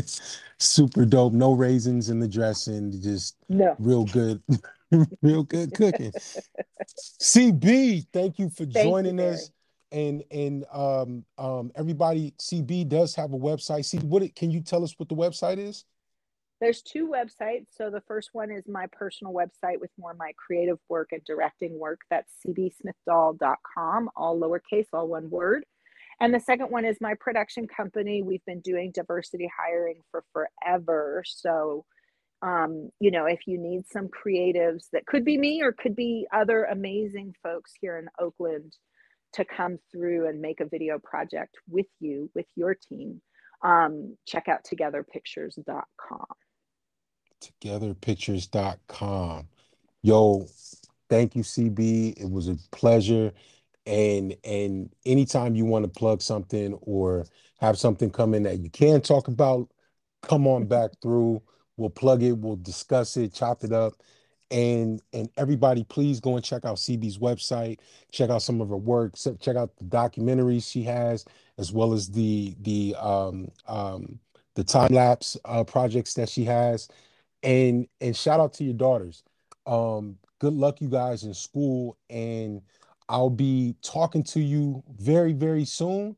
I know we're gonna talk offline, but again, consider this a home away from home. Your meet podcast as Sue Podcast. Like just anytime, you're more than welcome. Thank you, Barry. No problem. All right, y'all. Till the next time, we'll see you later. Y'all have a good one. Remember, uplift somebody, tell somebody you love them, put an arm around them, give them some knowledge, some guidance, because it's important to know we're not out here alone. Till the next time, we'll see you. Peace.